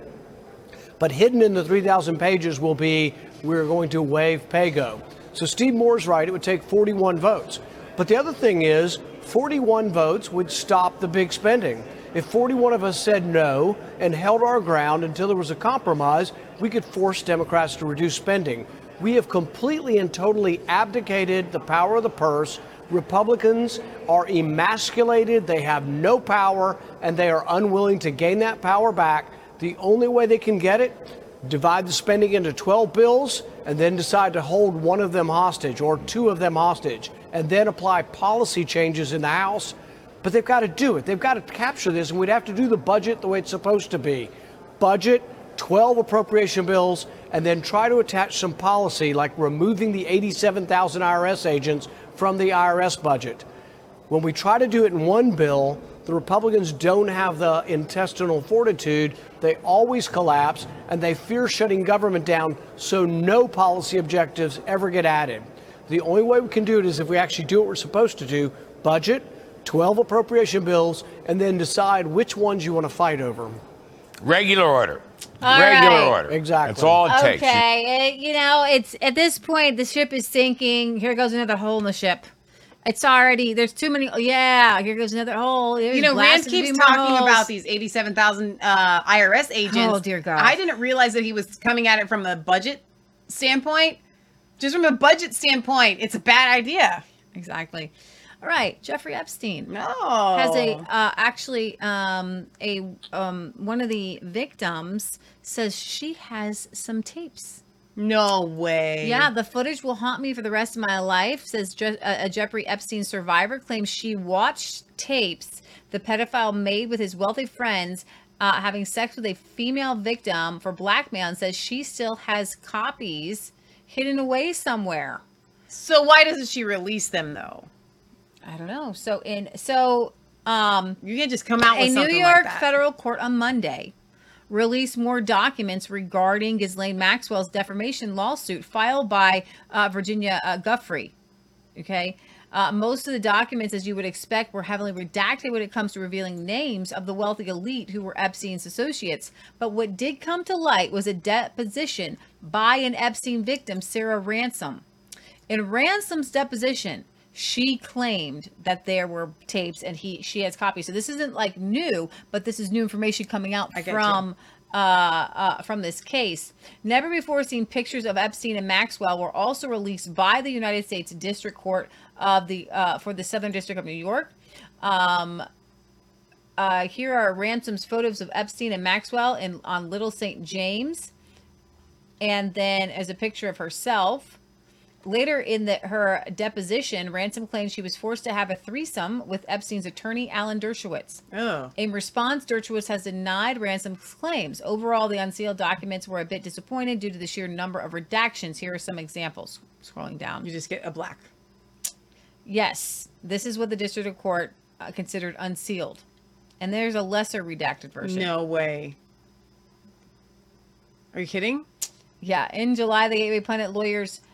Mark and Jay, along with the GP General Counsel, filed a motion to intervene in the Guthrie-Maxwell case in the United States. So we'll see where this actually all goes. This bombshell claim gives new insight into the long-held theory that Epstein blackmailed his wealthy male friends with secretly recorded tapes. And there you go. And if he did, the tapes there have to be copies somewhere. So I find her claim plausible for sure that she has them. So yeah, and then was Alan Dershowitz part of it? I don't know. That would be interesting. He's working on the Arizona case right now. I know. They've left us speechless. Yeah. How close are we to something awful? Tucker Carlson explains that U.S. Patriot missiles sent to Ukraine will require U.S. troops to run them, because the ones we have in Poland are run by U.S. troops, because nobody decided to run them but U.S. troops. So on Wednesday, the Biden gang announced that they would provide Patriot missiles to Ukraine. They forgot to mention that they require U.S. troops to manage them. There's no on-the-job training here. So that means we're sending troops to go with them, and then does that mean that we are officially at war with Russia? Russia warned that this is an escalation by the Biden admin and it will result in unpredictable consequences. Russia hit back at reports that the U.S. is poised to send the Patriot air defense systems to Ukraine, calling it provocative, and that could lead to unpredictable consequences. The U.S. has not yet announced the decision to send the advanced systems, which could help Ukraine fend off a barrage of Russian missile attacks, but multiple reports indicated such an announcement could come this week. If this is confirmed, we will witness yet another provocative step by the administration, which can lead to unpredictable consequences. And then if you want to scroll down, you can play Tucker from yesterday. But what's Russia's response? How close are we to something awful? Most Americans don't know because news from Russia has been cut off completely here. You're not allowed to know. It's been censored, as it is in North Korea. But you should know that the Russian Foreign Ministry has warned that there'll be, quote, consequences if the Biden administration puts Patriot missiles and U.S. personnel in Ukraine. Is that Russian propaganda? No, it's just what they said. So in order to underscore the point, the Russian government has just released footage of the Yars nuclear missile. That missile is capable of hitting both the United States and the UK. You're seeing footage of it right now. It shows a Russian Yars rocket being installed into a silo south of Moscow. A Russian general told state media that the plan is to hit London. Quote, you don't have to hit Washington first. It's too far away. London is next door. London is the main hotbed of all nastiness. Yikes. That's intense. I love that this posturing by Russia. Let me show you my missiles. We have big missiles. They can go to London. So one report came out and said that Russia was running low on ammo and trying to get some from North Korea. I don't know, but you can't trust any reports coming out. But we do have fresh missile barrage leave cities across Ukraine without power or water in sub-zero temperatures. Another wave of massive Russian attacks on energy infrastructure. Ukraine's energy minister announced there will be emergency power outages. Air raid sirens have been blaring throughout the day. And this latest wave of strikes, which resulted in electricity and water outages in multiple cities and towns amid sub-zero temperatures. More attacks rocked the capital as well. Due to damage to energy infrastructure, there are interruptions to water supplies in all areas of the capital. Ukraine's second largest city, Kharkiv, is also completely without electricity, as are the central cities of Poltava. I want to know and how the Grand- Ukrainians feel about this. Like, how come we're not hearing anything out of actual Ukrainians? They are the ones that are suffering the most. Okay, in all of so this. if you had an older country and the buildings were kind of built so in the Soviet era, or they were old or dilapidated, and you wanted to modernize this country, well, you couldn't really just go and claim eminent domain from every building, could you? Right. This is the rebuilding of a nation with billions and billions of dollars. So when this is over, I think the hope is that Ukraine is going to have new water lines, new power lines. And I think that they're asking for this in a way that they want to rebuild their country as modern and upscale and new. Yeah. And that's the deal that they made. I can see that. I think that's the deal that they made. But it's a tough one though, because they're going to suffer this winter. Do they really care about their citizens? I don't think. I mean, the people. I'm talking about the people. I don't think the people. I made want the to deal. know. You just said that it's a good deal for these. I said, I want to the know elites, what's the oligarchy. No, okay, then you misheard my question. Okay. I meant, how come we're not hearing from the Ukrainians, the people? I think how they're do brainwashed they into feel? this. Okay. Into thinking that they need to fight Russia. Well, that's what I'm saying. So, but in that, they are going to have a very cold winter. Yeah, but I don't think the elites haven't cared So about you think- Ukrainians at all. They never cared about Ukrainians. It's Why do you Ukraine. keep talking about the elites? I'm talking about the Ukrainian peoples. You're telling me I'm talking about the that elites are the ones people- making the decisions Wait, for the pause. Ukrainian people. Pause. You're saying I don't two think the different things. Ukrainian people know that the elites You made this said deal. that the Ukrainians Yeah. are brainwashed into thinking they have to fight Russia. Yes. So forget the elites for a second. The Ukrainians are going to be cold this winter. They're going to suffer. Yes. But the elites don't care about the people. Right. That's what I'm saying. I'm saying the elites. But I want to hear from the Ukrainians what they think about the They must cold, fight the Russia. cold winter. They- Do you they- think that all of these Ukrainians are just like, fight Russia? So, like, I have been extremely cold down here tonight. Like, I don't know why I'm so cold. I have a blanket. I'm freezing. My hands are freezing. Like, I am really cold here tonight. But I'm not at like winter without heat cold. And I'm literally thinking to myself, these people, when you live like that day after day after day, you can't get warm. You're suffering. You can't get proper foods and all of these things. Like, you really think that the Ukrainians are like, yes, let's do this for Ukraine? They're really serious. Okay. I've seen the All of them? videos. The Ukrainians are really serious about fighting What do Russia. you guys think in the chat? Do you think the Ukrainians are all for this? I don't know. I just feel like once they go through a cold winter, their opinions may change just a little bit. Is it worth it? Well, in the whatever it end? is, that they're not. If you, here's the thing. I will tell you this. Patriot Gallery says If they're you- blocking Russia and Ukrainian information from If America. you have any opinion against it, then they will arrest you. So Right. you're not allowed to have an opinion, because we did see a couple videos of Ukrainians who were wondering what was going on. Yeah. And they were arrested and silenced. One of the most horrible things that the Ukrainians do to the people that they think that are Russians or dissenters, okay, they, outside in the cold, they duct taped them to a telephone pole completely buck naked. No way. In the beginning of the Ukraine-Russian war, you saw hundreds of people duct taped to telephone poles, buck naked. It is one of the worst things I've ever seen. This is something that we haven't really talked about on the show, though, because not just that actual instance, but what you're saying is that Ukraine is a totalitarian country, just like North Korea and China. No, these are the people. These are the other fellow people. These aren't even the. This isn't the. It's not the Ukrainian army. government. No, This is just like, if you like gang kind of style stuff. this is Rogue. the Azov battalion type guys. Okay, well, that makes sense. So if you are a normal Ukrainian and you're not a psycho Nazi, okay, these are Nazis. These Yeah, are, I get these it. are I get psycho that. Nazis. Yeah. If you are not psycho Nazi and in with them and going along with the whole, hey, because they're getting paid off. Mm-hmm. There's billions of dollars and we don't know where that's going. Yeah. And it's not going to the weapons. Yeah. And it's obviously not going to food and infrastructure or whatever yet. Or heat. Or heat. So the people are suffering. And if you speak out, they've already banned all media. They banned the opposition party.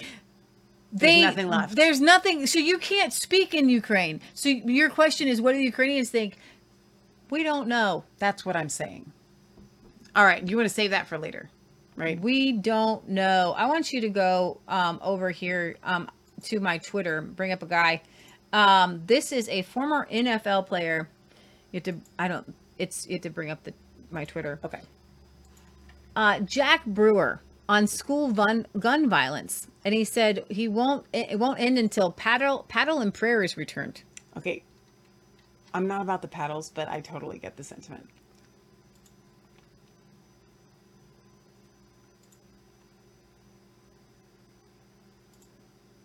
Recognize Mr. Brewer. You're recognized for 5 minutes. Thank you, Madam Chair. Ranking Member Biggs, distinguished members. Oh, I'm sorry. Madam Chair, Jackson Lee, Ranking Member Biggs, distinguished members of the committee, thank you for the invitation to appear before you today. I'm a resident of Parkland, Florida, and I understand the impact of these tragedies on our communities. I'm a father of 4. Unfortunately, I've experienced gun violence firsthand. At 14 years old, my friend shot a skinhead in the neck in self-defense after a group tried to break into his house. I will never forget the trauma I felt from having to serve as a witness in that case. Trauma and fear hardened me. After I was threatened and bullied and harassed by skinheads, I started to carry an illegal pistol at 15 years old, or 22 long to be exact. I even took it to school after the skinheads threatened me.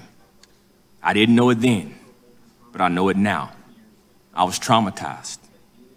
I'll never forget being shot at and seeing a stray pellet skin my cousin's arm. I was a young kid with all the world in front of me. I was a straight-A student, a great multi-sport athlete, and even the director of my church choir. If I was caught with that gun in my pocket, I would not be testifying before you today. If I had shot and killed a skinhead or a bully back then, I may still be in prison serving a life sentence today. The difference between me and the hundreds of young black boys who are shooting at each other every week in communities across America comes down to one word: father. The reason I thought twice about ever using that illegal gun I carried in my pocket is because I had a hard-handed daddy at home that would whoop my butt. I had a fasting and praying mama at home that taught me the fear of my Father which art in heaven, and I had a father in the flesh and a father in the spirit. Proverbs 13:24 says, "He that spareth the rod hateth his son, but he that loveth him chastiseth him betimes." And betimes means before the usual or expected time, early. The very school shootings that have brought so much darkness to our nation's history are exacerbated by fatherlessness. A 2016 study found that out of a sample of 56 shooters, only 18% grew up in a stable household with both biological parents. And we know this Uvalde shooter did not have a man of God in his life. When I saw that this was a bipartisan hearing to find solutions to gun violence, I prayed that the men and women of God in this room would finally be bold enough to focus on the root cause. Talking points may win elections, but addressing the root cause is the only way to solve a crisis. Research has indicated as many as 85% of shooters in communities were previously arrested, and most of them arrested for violent crimes. My foundation has worked on addressing the root cause of these issues in some of the most impoverished black communities on the planet. Recently, a neighbor of mine was shot in the face, and the 2 young gunmen ran past the kids at my youth center. As you can imagine, they are traumatized, fearful, and hardened. The same feelings and emotions that I had at their age, carrying guns and always looking over my shoulder. The difference is 80% of my kids at my youth center are fatherless. Gun laws are the least of their worries. If they cuss a teacher out, refuse to do their work, or beat up someone, they have little or no consequences in the public school system today. Parents have little or no responsibility for the actions of their children. If we are serious about addressing gun violence, then we need to first get serious about bringing the paddle and prayer back to our public schools. Proverbs 22:6 says, train up a child in the way he should go, and when he is old, he will never depart from it. In today's America, we have 18.6 million fatherless kids, more than any nation on earth. And we all know that kids are 20 times more likely to have a run-in with law enforcement if they're fatherless. We do not even teach the 10 Commandments in our public schools anymore, much less hold our children accountable to them. As Mr. Nadler mentioned earlier, this is an American problem. If we leave the Capitol today and decide to ban all guns, have we really done anything to address the root cause of gun violence? Walk into any prison in America and you will see a facility full of men who are locked up for crimes related to illegal guns. Charges ranging from murder and robbery and trafficking, carjacking, possession, distribution, to name a few. I run programs for thousands of men in the prison, many of whom committed gruesome gun-related crimes. The majority of these men share one common theme. They are all fatherless. Many of my students in my prison transition out and remain in our second chance programs. Several even work for my organization. One of the most violent men that I've ever met in prison is currently my roommate. He found full salvation through his Father in heaven, and he was able to meet his biological father for the first time at 50 years old, after completing 22 years in prison for violent crimes. Yes, he shot a man. He happened to be sent to a prison with real Christian-based rehabilitation programs. Unfortunately, despite the chatter about criminal justice reform in our public prison system in jails across America, we're warehousing men and women, and we're not rehabilitating them. The solutions I speak do not come from me, as I've never committed gun violence. I've only had to deal with the results and the victims as a minister and as a father. I assume not many of you in this chamber have ever pulled the trigger on an illegal gun. If we really want to solve these issues, Mr. Brewer, can you don't you think that we consider proven solutions? Can you come to a conclusion? Thank you. As a proud American, I'm a dedicated servant to my community. I pray that we can humble ourselves and stop being conformed to the misguided politics of this world, but be ye transformed by the renewing of our minds, that we may prove what is good and acceptable in the perfect will of God. Thank you for having me, Ms. Chairwoman. Thank you very much. Oh, man, that was so good. That was worth playing the whole thing, too. You know, okay, so again, like I said at the start there, I don't believe in the paddle in the public school. I also don't believe in the public school.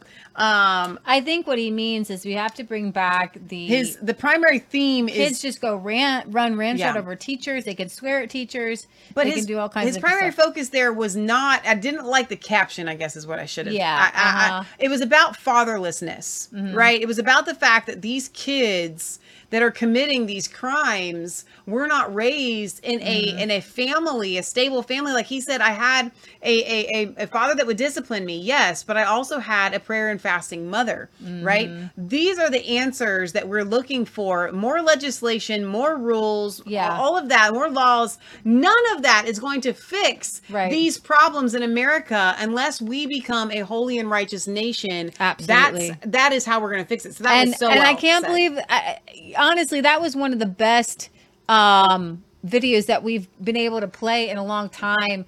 And Congress really did well to bring this guy forward. I mean, like he's running the rehabilitation centers. He's actually doing the work. Right. The Democrats don't want to stop gun violence. Exactly. That's the point. Because if they do, they have to look themselves in the face. They know that Christian principles and this guy, this minister, making good families, they want to destroy the family. Exactly. So they actually want to perpetuate gun violence by destroying the family. Boom. So you should be telling them when they want to do, all the get rid of the family and propose all this gender groups, nonsense. You want gun violence because kids who are not raised with a mother and a father in the home that love God, right? Okay, are more likely to commit gun violence. 86% more likely than those who have a father in the home. Yeah, and that's just a father, much less a good one. I know, a good Christian father. That's like it goes down to zero at that point, and they want to blame all violence on white Christian kids. That Parkland shooter kid was really messed up. He had a lot of mental issues, and his father was not in his life at all. And so when you're looking at people who commit crimes, it's usually because they don't have a good, loving father. We need to make families great again. Amen. All right. I want to end with the last video of today. We didn't do the Biden one. Okay, where is Biden's video? Do you have it up? Let's do this while we got this up. And then do Biden. I want to end on a good note. So do you have Biden's video up? I can bring it up. So Hang on a Biden, minute here. They supposedly they want to give a bunch of loans to Africa. And Biden was speaking today, and he made a really weird statements. And I was going to play it on the... Can I see it? I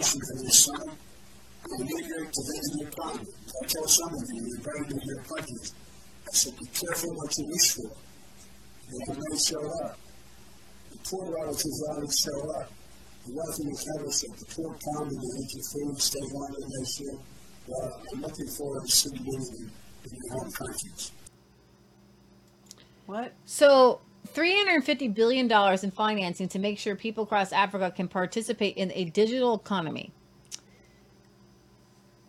And he's speaking about Africa giving giving Africa's this money to make them a digital economy. It's like what we're talking about in Nigeria. But in that video there, what was he saying? Do you want to play it again? We can. It's painful. Look, he looks asleep. Finally, I'm grateful to all of you who made the journey to Washington this summer. I'm eager to visit your economy. I told some of you, you're better than your countries. I said, be careful what you wish for. They may show up. The poor relatives always show up.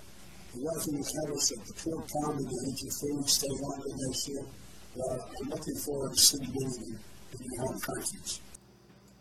What does that even mean? I think it's racist. And You're saying the poor family members. The poor family members are the African nations getting money, and the rich people never show up, and then the poor people the poor relatives stay longer because they eat all the food.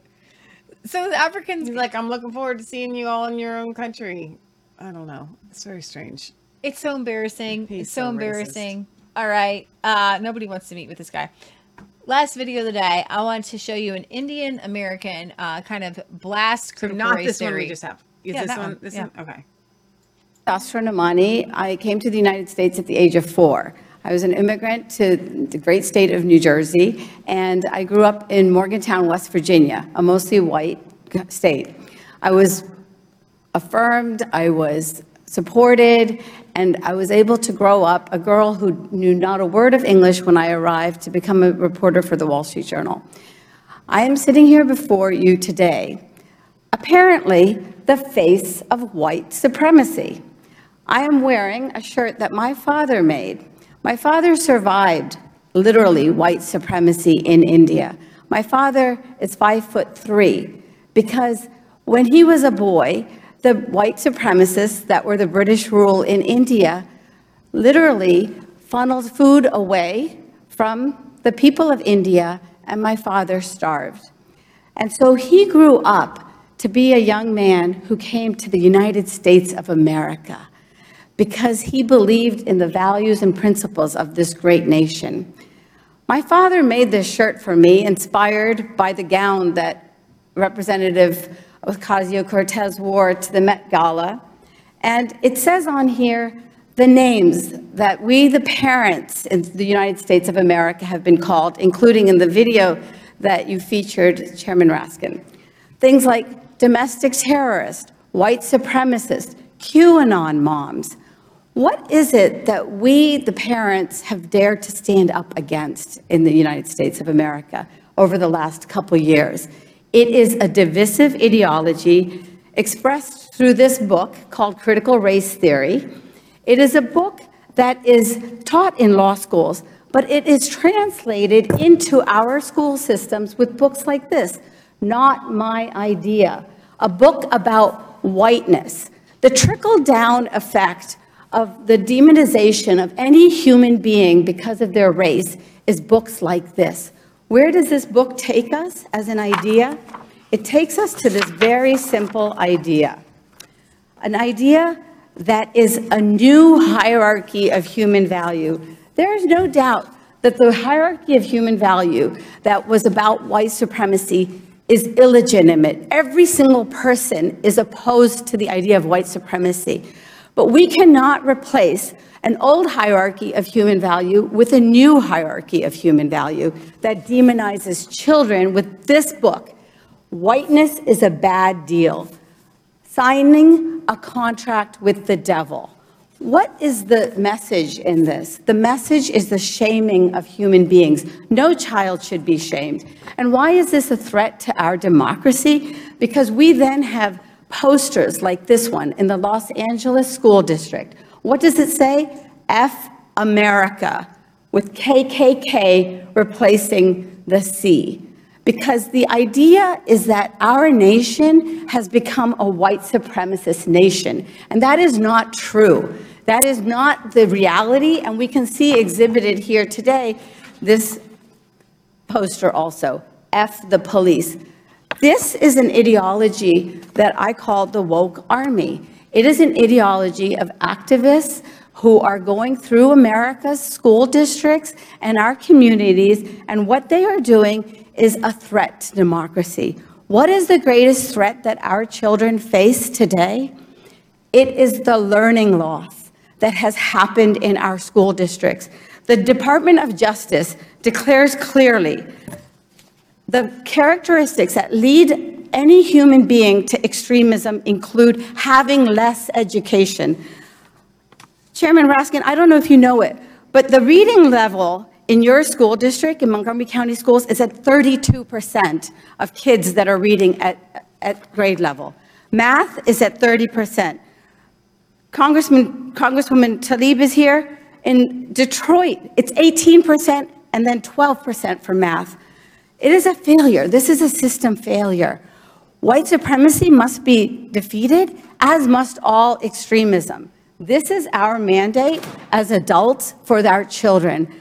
Our children are in a crisis today, and the idea that we, the parents, are now the agents of white supremacy is unacceptable. All of these books that I have here today are the indoctrination that are being put into the minds of our children instead of the fundamentals that are critical to make them educated, enlightened citizens that protect our democracy. That is our greatest mandate, and that is the one that I am honored to serve with you to realize for our children. Thank you so much. Wow. Good job, So Mom. Good job. Wow, that was really well said. Yeah, you know, that actually goes back to our interview with the Gibson girls. You guys should watch. We interviewed Tanya Joy and Tara. And Tara has an amazing story that she should never have the story, but her daughter was suspended from a Christian school for joking that a young man was playing around like a monkey. And even though the school administrators, one was black, she was well versed in critical race theory, including writing her dissertation, college dissertation on it. They told the girl, we recognize that that you did not know and your this, family isn't racist, and you were innocent, but because the child that this was said to was offended, harmed, then there has there has to be a punishment. Right. So if somebody feels like you did something, you have to be punished for how they feel, even though you didn't mean it. Right. So that's just stupid. And where does that end, though, by the way? Because we all could just, the feeling police could just take over everything. We could just sue everybody for feelings. Feelings. Nothing. You know, I've got some pretty harsh feelings for some people that have been in my past that I would like to be able to just throw in jail or punish because of my feelings. Wouldn't that be great? Would be nice. I would like to do that. Yeah, me too. All right, you guys. That's the end of my show. Michelle, what do you got for the end here? All right. So what I have for the end of this show, again, is to encourage you guys to go and watch this video that Lee and I did 2 days ago. About having one foot in the world and trying to follow God. It doesn't work.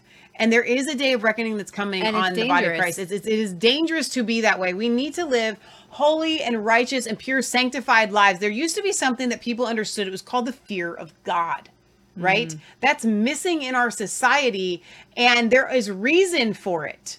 God's, you know, again, and I quote this all the time on the show, and I'm going to quote it until you memorize it and start quoting it at Christmas. Abraham Lincoln said, I tremble to think that we serve a God that is just and that his justice does not sleep forever.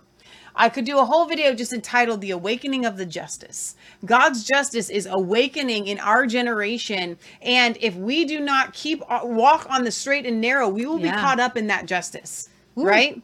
Yes. So we are seeing that come forth. So I want to encourage you guys to go and watch that. Watch our interview that we did with the Gibson girls. It wasn't just an interview. It was a show called Raw and Real. We're going to have them on again this coming week. And we're going to get into pornography. Yeah. We're not going to get into it. We're going to get into the dangers of pornography. And again, that's why we're calling it Raw and Real, because we're going to dig into the subjects that no one really wants to get that deep into. And this interview that we did this week with them was really, really fun. We kind of talked about some personal things. And so I just want to encourage you guys to go watch that. And then also, Vicky Natale of Organic Body Essentials just came back from Israel with his glory. So she tells us a little bit about that. And then we kind of went into more. You guys, I've been getting messages from you that you like the product reviews. When you actually see us use the things, it's not just that we're coming on here and saying, hey, buy this thing. It's, hey, we're using this and we love it. Yeah, I was actually going to bring down my slippers so you guys to see them, but I didn't. So I would be a lot warmer down here tonight if I was wearing my slippers. I'm just not. Speaking of the my slippers though, go to mypillow.com/RC and use promo code RC this week. Right now, you have time. Christmas is next week. You need to get your family members a My Coffee subscription. I don't drink coffee, but your family members do. And every time they take a drink of that, they're going to have to be forced to see Mike Lindell's face and go, I really do like the coffee. We do that, right? With a lot of things. And shame on us for doing it, by the way, when it comes to certain products.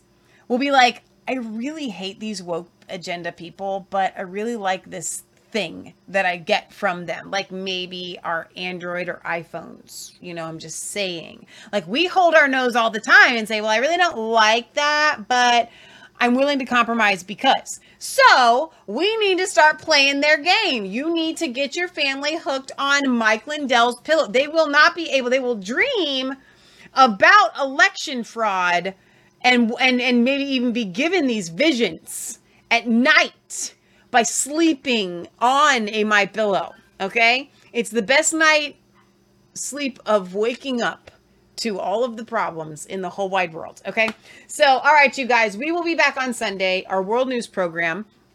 1:30 p.m. Eastern Standard Time every single week. We usually run late. I'm just going to be honest. It's technically usually a 1:50 show. I'm not going to lie. Every week consistently. I don't know why we can't get there at 1:30. So be very patient with us. Every once in a while, we will be there at 1:30 and you'll have missed the first 20 minutes. But if you're planning your schedule, just plan for 1:45. It's I say 1:30. It's not happening.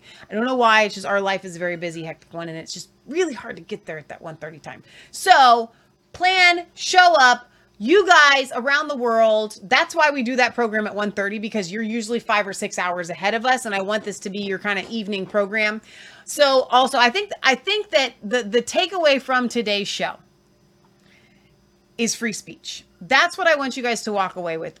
Regardless of whether Trump implemented it during his presidency, is important. It is. It is. Speaking it out. You have the right to speak. You have the right to tell the truth. We have a right to say that a man and a woman should be marriage is between a man and a woman. You have a right to say that every child deserves parents of opposite genders. You have a right to say that you shouldn't abuse children and cut their genitalia off. That's pretty simple. These are pretty Very simple basic. things. Yeah. And then there are the deeper things you have a right to say. Okay. So you have a right to speak out the truths of God. Yeah. And we have to stand on it. You have to know it. And we have to feel that God is going to bring us justice with these organizations that have been silencing us. And when, the biggest thing that has been holding back the censorship debate is, well, it's not the government, it's a private company. Yeah. Well, from the Twitter files, we see it is the government. Boom! So now what do we do? Come on. Well said, Leah. We could have just summed up the whole show with that. Ann wants to know, do you have the moccasins or the slip-ons? We have both. I have the moccasins. Don't you have the slip-ons? I have the slip-ons. I prefer slip-on type shoes. And but I like the moccasins the shoe. I feel like the moccasins They run give a little tight, though. Moccasins run a little tight, so but the slip-ons run true to size. Exactly. Okay, you guys, remember, it's not just a conspiracy theory if it's actually the truth. We love you. God loves you. God bless. We'll see you on Sunday. I know that you guys are looking at everything that's happening in the world, and you're just kind of like inundated. There's so much news. There's so much coming at us. I just want to say thank you for coming to Leah and I to kind of help talk about it and break it down and bring it back to essentially, God is the God of the universe. And if we stay in line with him, then we will see victory if we do not give up. Weary not in well-doing, for in due season you will reap if you don't pass out. It says faint. It means give up. It doesn't mean just kind of like passing out. It means to like just give up in the end. I know. You guys are not giver-uppers. You are tenacious, and you will be seeing this through in my we have lifetime. a P.O. box. We're going to send letters. Oh, that's right. Send us your letters. P.O. Box 107, Milford, Ohio 45150. We've gotten some Christmas cards, and we're going to We always do a Christmas special. We'll open up Christmas cards or packages or anything that you guys send. We'll sing Christmas songs. We will be doing that. And so if you want to send us a letter that we read on air or a Christmas card that we show everybody, you still have time to do that. P.O. Box 107, Milford, Ohio 45150. And we'll catch you on Sunday, 1:30 p.m. Eastern Standard Time. Bye, guys. We love you. God bless.